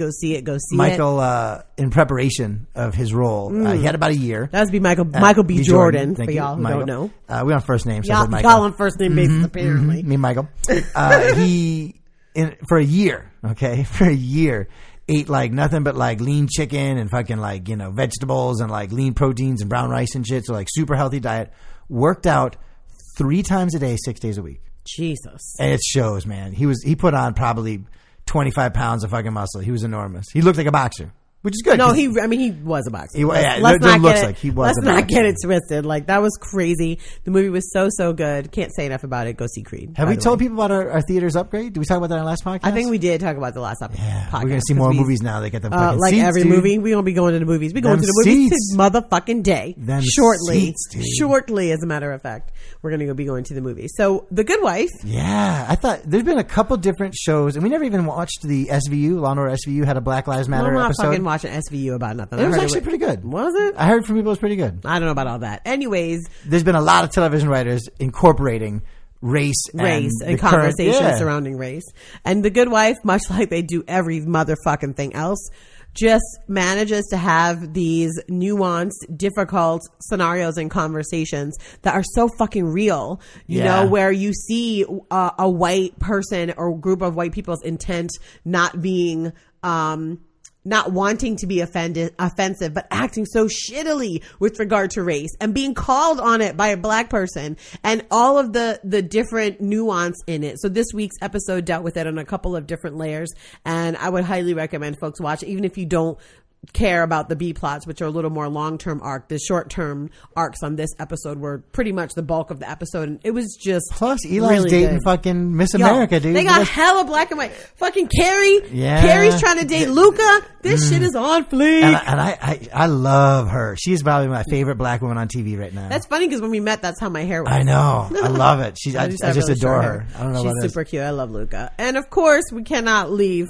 talking about TV and movies without talking about The Wiz Live on NBC, which was fucking so much beautiful blackness on fleek. I don't even know what to say about it. I just enjoyed every minute of it. I loved live tweeting it with all my black brethren out there. It was just so good. I'm going to link to Feminista Jones. She used hashtag Jonesing for The Wiz, and she tweeted a bunch about the cultural context about The Wiz and kind of the different ways that it should be looked at through a lens of social justice and freedom for black people. And she did this amazing storify for it, and I'll be sharing it because it was so amazing, and her putting it in these contexts was so amazing.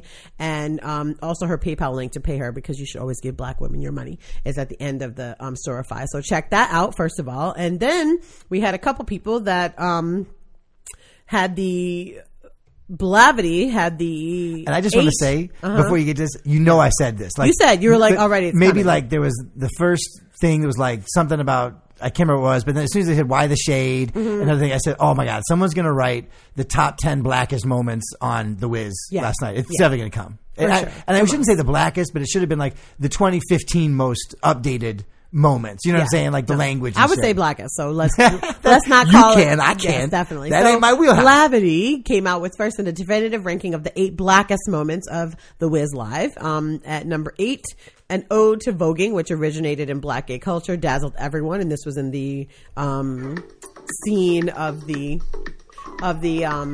Emerald City. So it was like all voguing and beautiful and queer and awesome, and I loved it.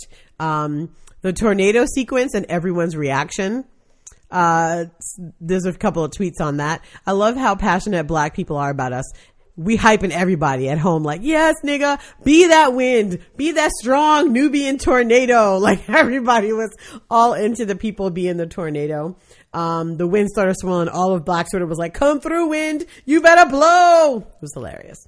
The lion and the poppies dance moves for sure. I could be with them poppies. Them poppies was popping. Twitter's poppies comments, like, and then there was like some sort of like thought poppies, like it just went all over the place. But that shit was lit, dude. Yes, common and potential Emerald City inhabitants. So they had a whole bunch of people. When Mary J. Blige amazed people when she managed to remind us of our black mothers and aunts while she hit the Quan, which was pretty funny. Or when Amber Riley dazzled audiences with her amazing vocals. She fucking slayed. She did. The time... go ahead. When Amber... I don't want to say I didn't see that from her on Glee as much, but I was like, oh, that's Mercedes. That's great. You know, blah, blah. And then she just... That first one, I was like, whoa. Yeah. Whoa. Yeah. Whoa. Yeah, she could fucking blow. Like, I don't know if they held her back on Glee. Maybe I stopped watching it. It was a reoccurring thing that she'd always be like, well, I'm sick of being, my voice is better than yours, Rachel. And all y'all wait for me to do is one big nice note at the end, and it's bullshit. She killed it. She fucking killed it. In the long tail of that show, she's the one that goes on to have commercial success, just FYI. Of Glee? Yes. Okay. Mercedes, the character. Okay, good for Ryan. She becomes a recording star. So. Okay. FYI. Rachel just goes to Broadway. Goes to New York. Not just, I shouldn't say just, but she goes, that's her path. I got you. And yes, she's like world tour, blah, blah, blah. All right. Like the time that Neo managed to integrate his dab and hat into his costume. So he had a hat on both parts that he was in because he plays, one of the handymen on the farm, and then obviously the Tin Man during. He did the dab in his Coming All Out. Slip Some Oil to Me, which is a very sexy song, by the way. And he put the dab in there. He did it a couple of times, but his hat, though, His hat. There was somebody on Twitter that hashtagged that hat or the hat and just was like, had all these pictures of him where the hat fell off for the 1 second. Mm-hmm. And they had like, I wouldn't be surprised if there's like a Neo's hat Twitter account. I got to look it up right now. Yeah, there might be. I wouldn't be surprised. And then the Shot Black had the biggity blackest moments of the Wiz Live and why we loved it so much.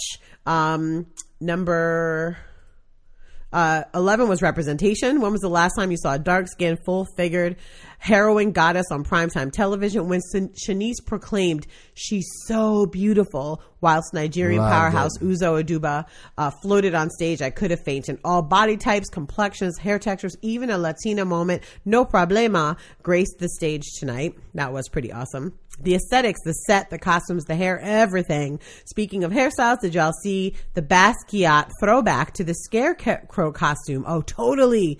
Shout out to somebody who pointed out. Speaking of hairstyles, did you see those beards? My twin Joan just turned me on to post bad beards recently.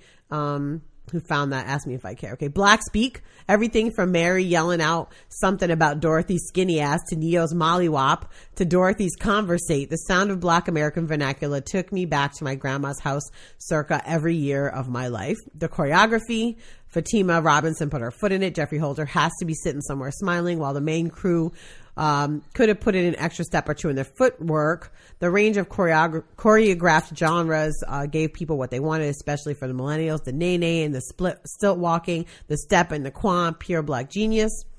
Mary J. motherfucking Blige. Who knew Mary could act? That's the 401. She gave us Mean. She gave us Shade. She gave us 1992. Number 6, Black queer realness. There's no words. None. Wait, I lied. There are a few. Work, slay, serve. Paris isn't burning. It burned down and the kids showed they asses. I was about to feel something about them not singing the Emerald City sequence, but I changed my mind after those first few minutes of pure magic. I think Son of Baldwin said it best when he said Oz being home to queer folk makes perfect sense. Oops, hold on. Those sexy poppies, period. That's all you gotta say about that. Orisha representation, which actually Feminista hits on in her Storify. Baby's just me after all. I am a Awaya, and this is written by it just says Shot Black, so it doesn't say a person at the moment. But the Wiz was definitely giving me Orisa realness. First, Amber Riley steps on stage with matriarchal everything in all blue, definitely giving us Yemaya energy. Then Queen Latifah comes through with a thunder and lightning like my daddy, King of Kings Sango. She even said, I got a throne room. So that's interesting. Where they do that at. Somebody's clearly been all up in Orisa 101. Then Uzo drops down from the clouds wrapped in golden swaddling threads and white boas, bringing us home with Ocean's regality. I could even take it a bit further and attribute the bravado and maroon aesthetics of Evelyn to Oya, the goddess of storms and winds of change. Whether it was intentional or not for the people of the Ocha community, it looked like a Yoruba cosmological visual symphony. The king, I guarantee it was intended. Oh, for sure it was intended. Yeah. When you look at Feministe, I really suggest everyone read through her Storify. She actually shows pictures of each representations, and it's like, nah, there was no way that was not correct. Intentional. Number 3, the king queen. Child, what? I mean, I haven't really gender bended since my tomboy days in high school, but I can be Queen Latifah's understudy with the Broadway show. Queen Latifah was everything, and I do mean everything. If I had to give an award for best performance, I think she got it. She was a whole man child, not half of one, but a whole one. And then she was a miss again, and her skin and her highlights. Yes. The crash course in intersectionality, feminism, class, race, queerness, it was all there. Discourse for all of us to engage, respond to, feel good, break down for our young ones and smile about. And number 1, of course, it was all Black everything, with the exception of the David Bowie looking dude in Emerald City.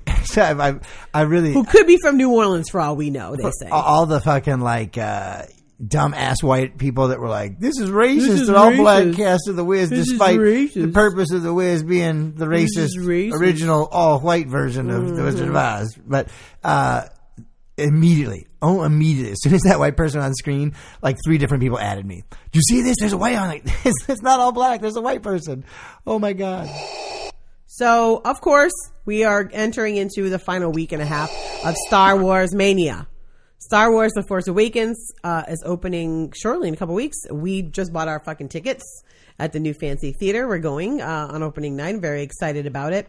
A few things that came out this week. One was that the China poster for the Star Wars shrinks John Boyega, one of the main characters of the movie, to like a tiny, tiny figure, whereas on the US and UK posters, he's like one of the three biggest character. piece of it.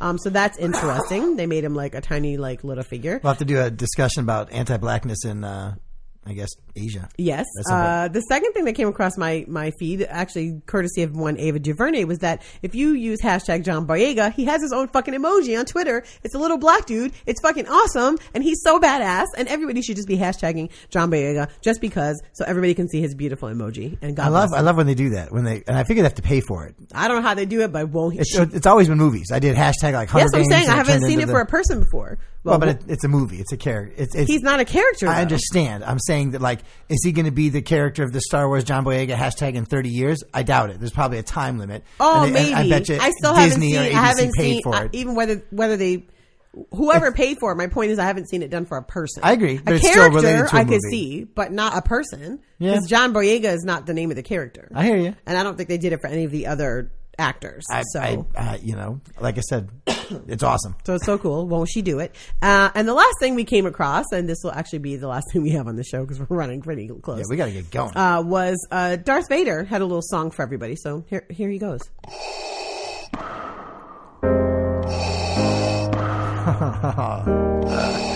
That happened. Hello, it's me. I was wondering if you're going to see the new Star Wars movie. It looks good and everything, but I'm not in it as I died in Star Wars #3. Hello from the dark side.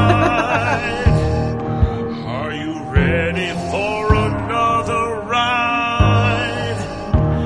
Make sure when you see it, you're totally baked. Star Wars #7, The Force is awakens. Make sure you're totally baked. Thank you. Thank you, Darth Vader. Thank you, Darth Vader, for that little advice. thing. So I think, we got to get to the movies our damn self. Yeah, we're late as shit, dude. Here we go. All right. Where's my? Oh, I thought you were gonna. Oh, wait. What are you doing? Good night, everybody. High five.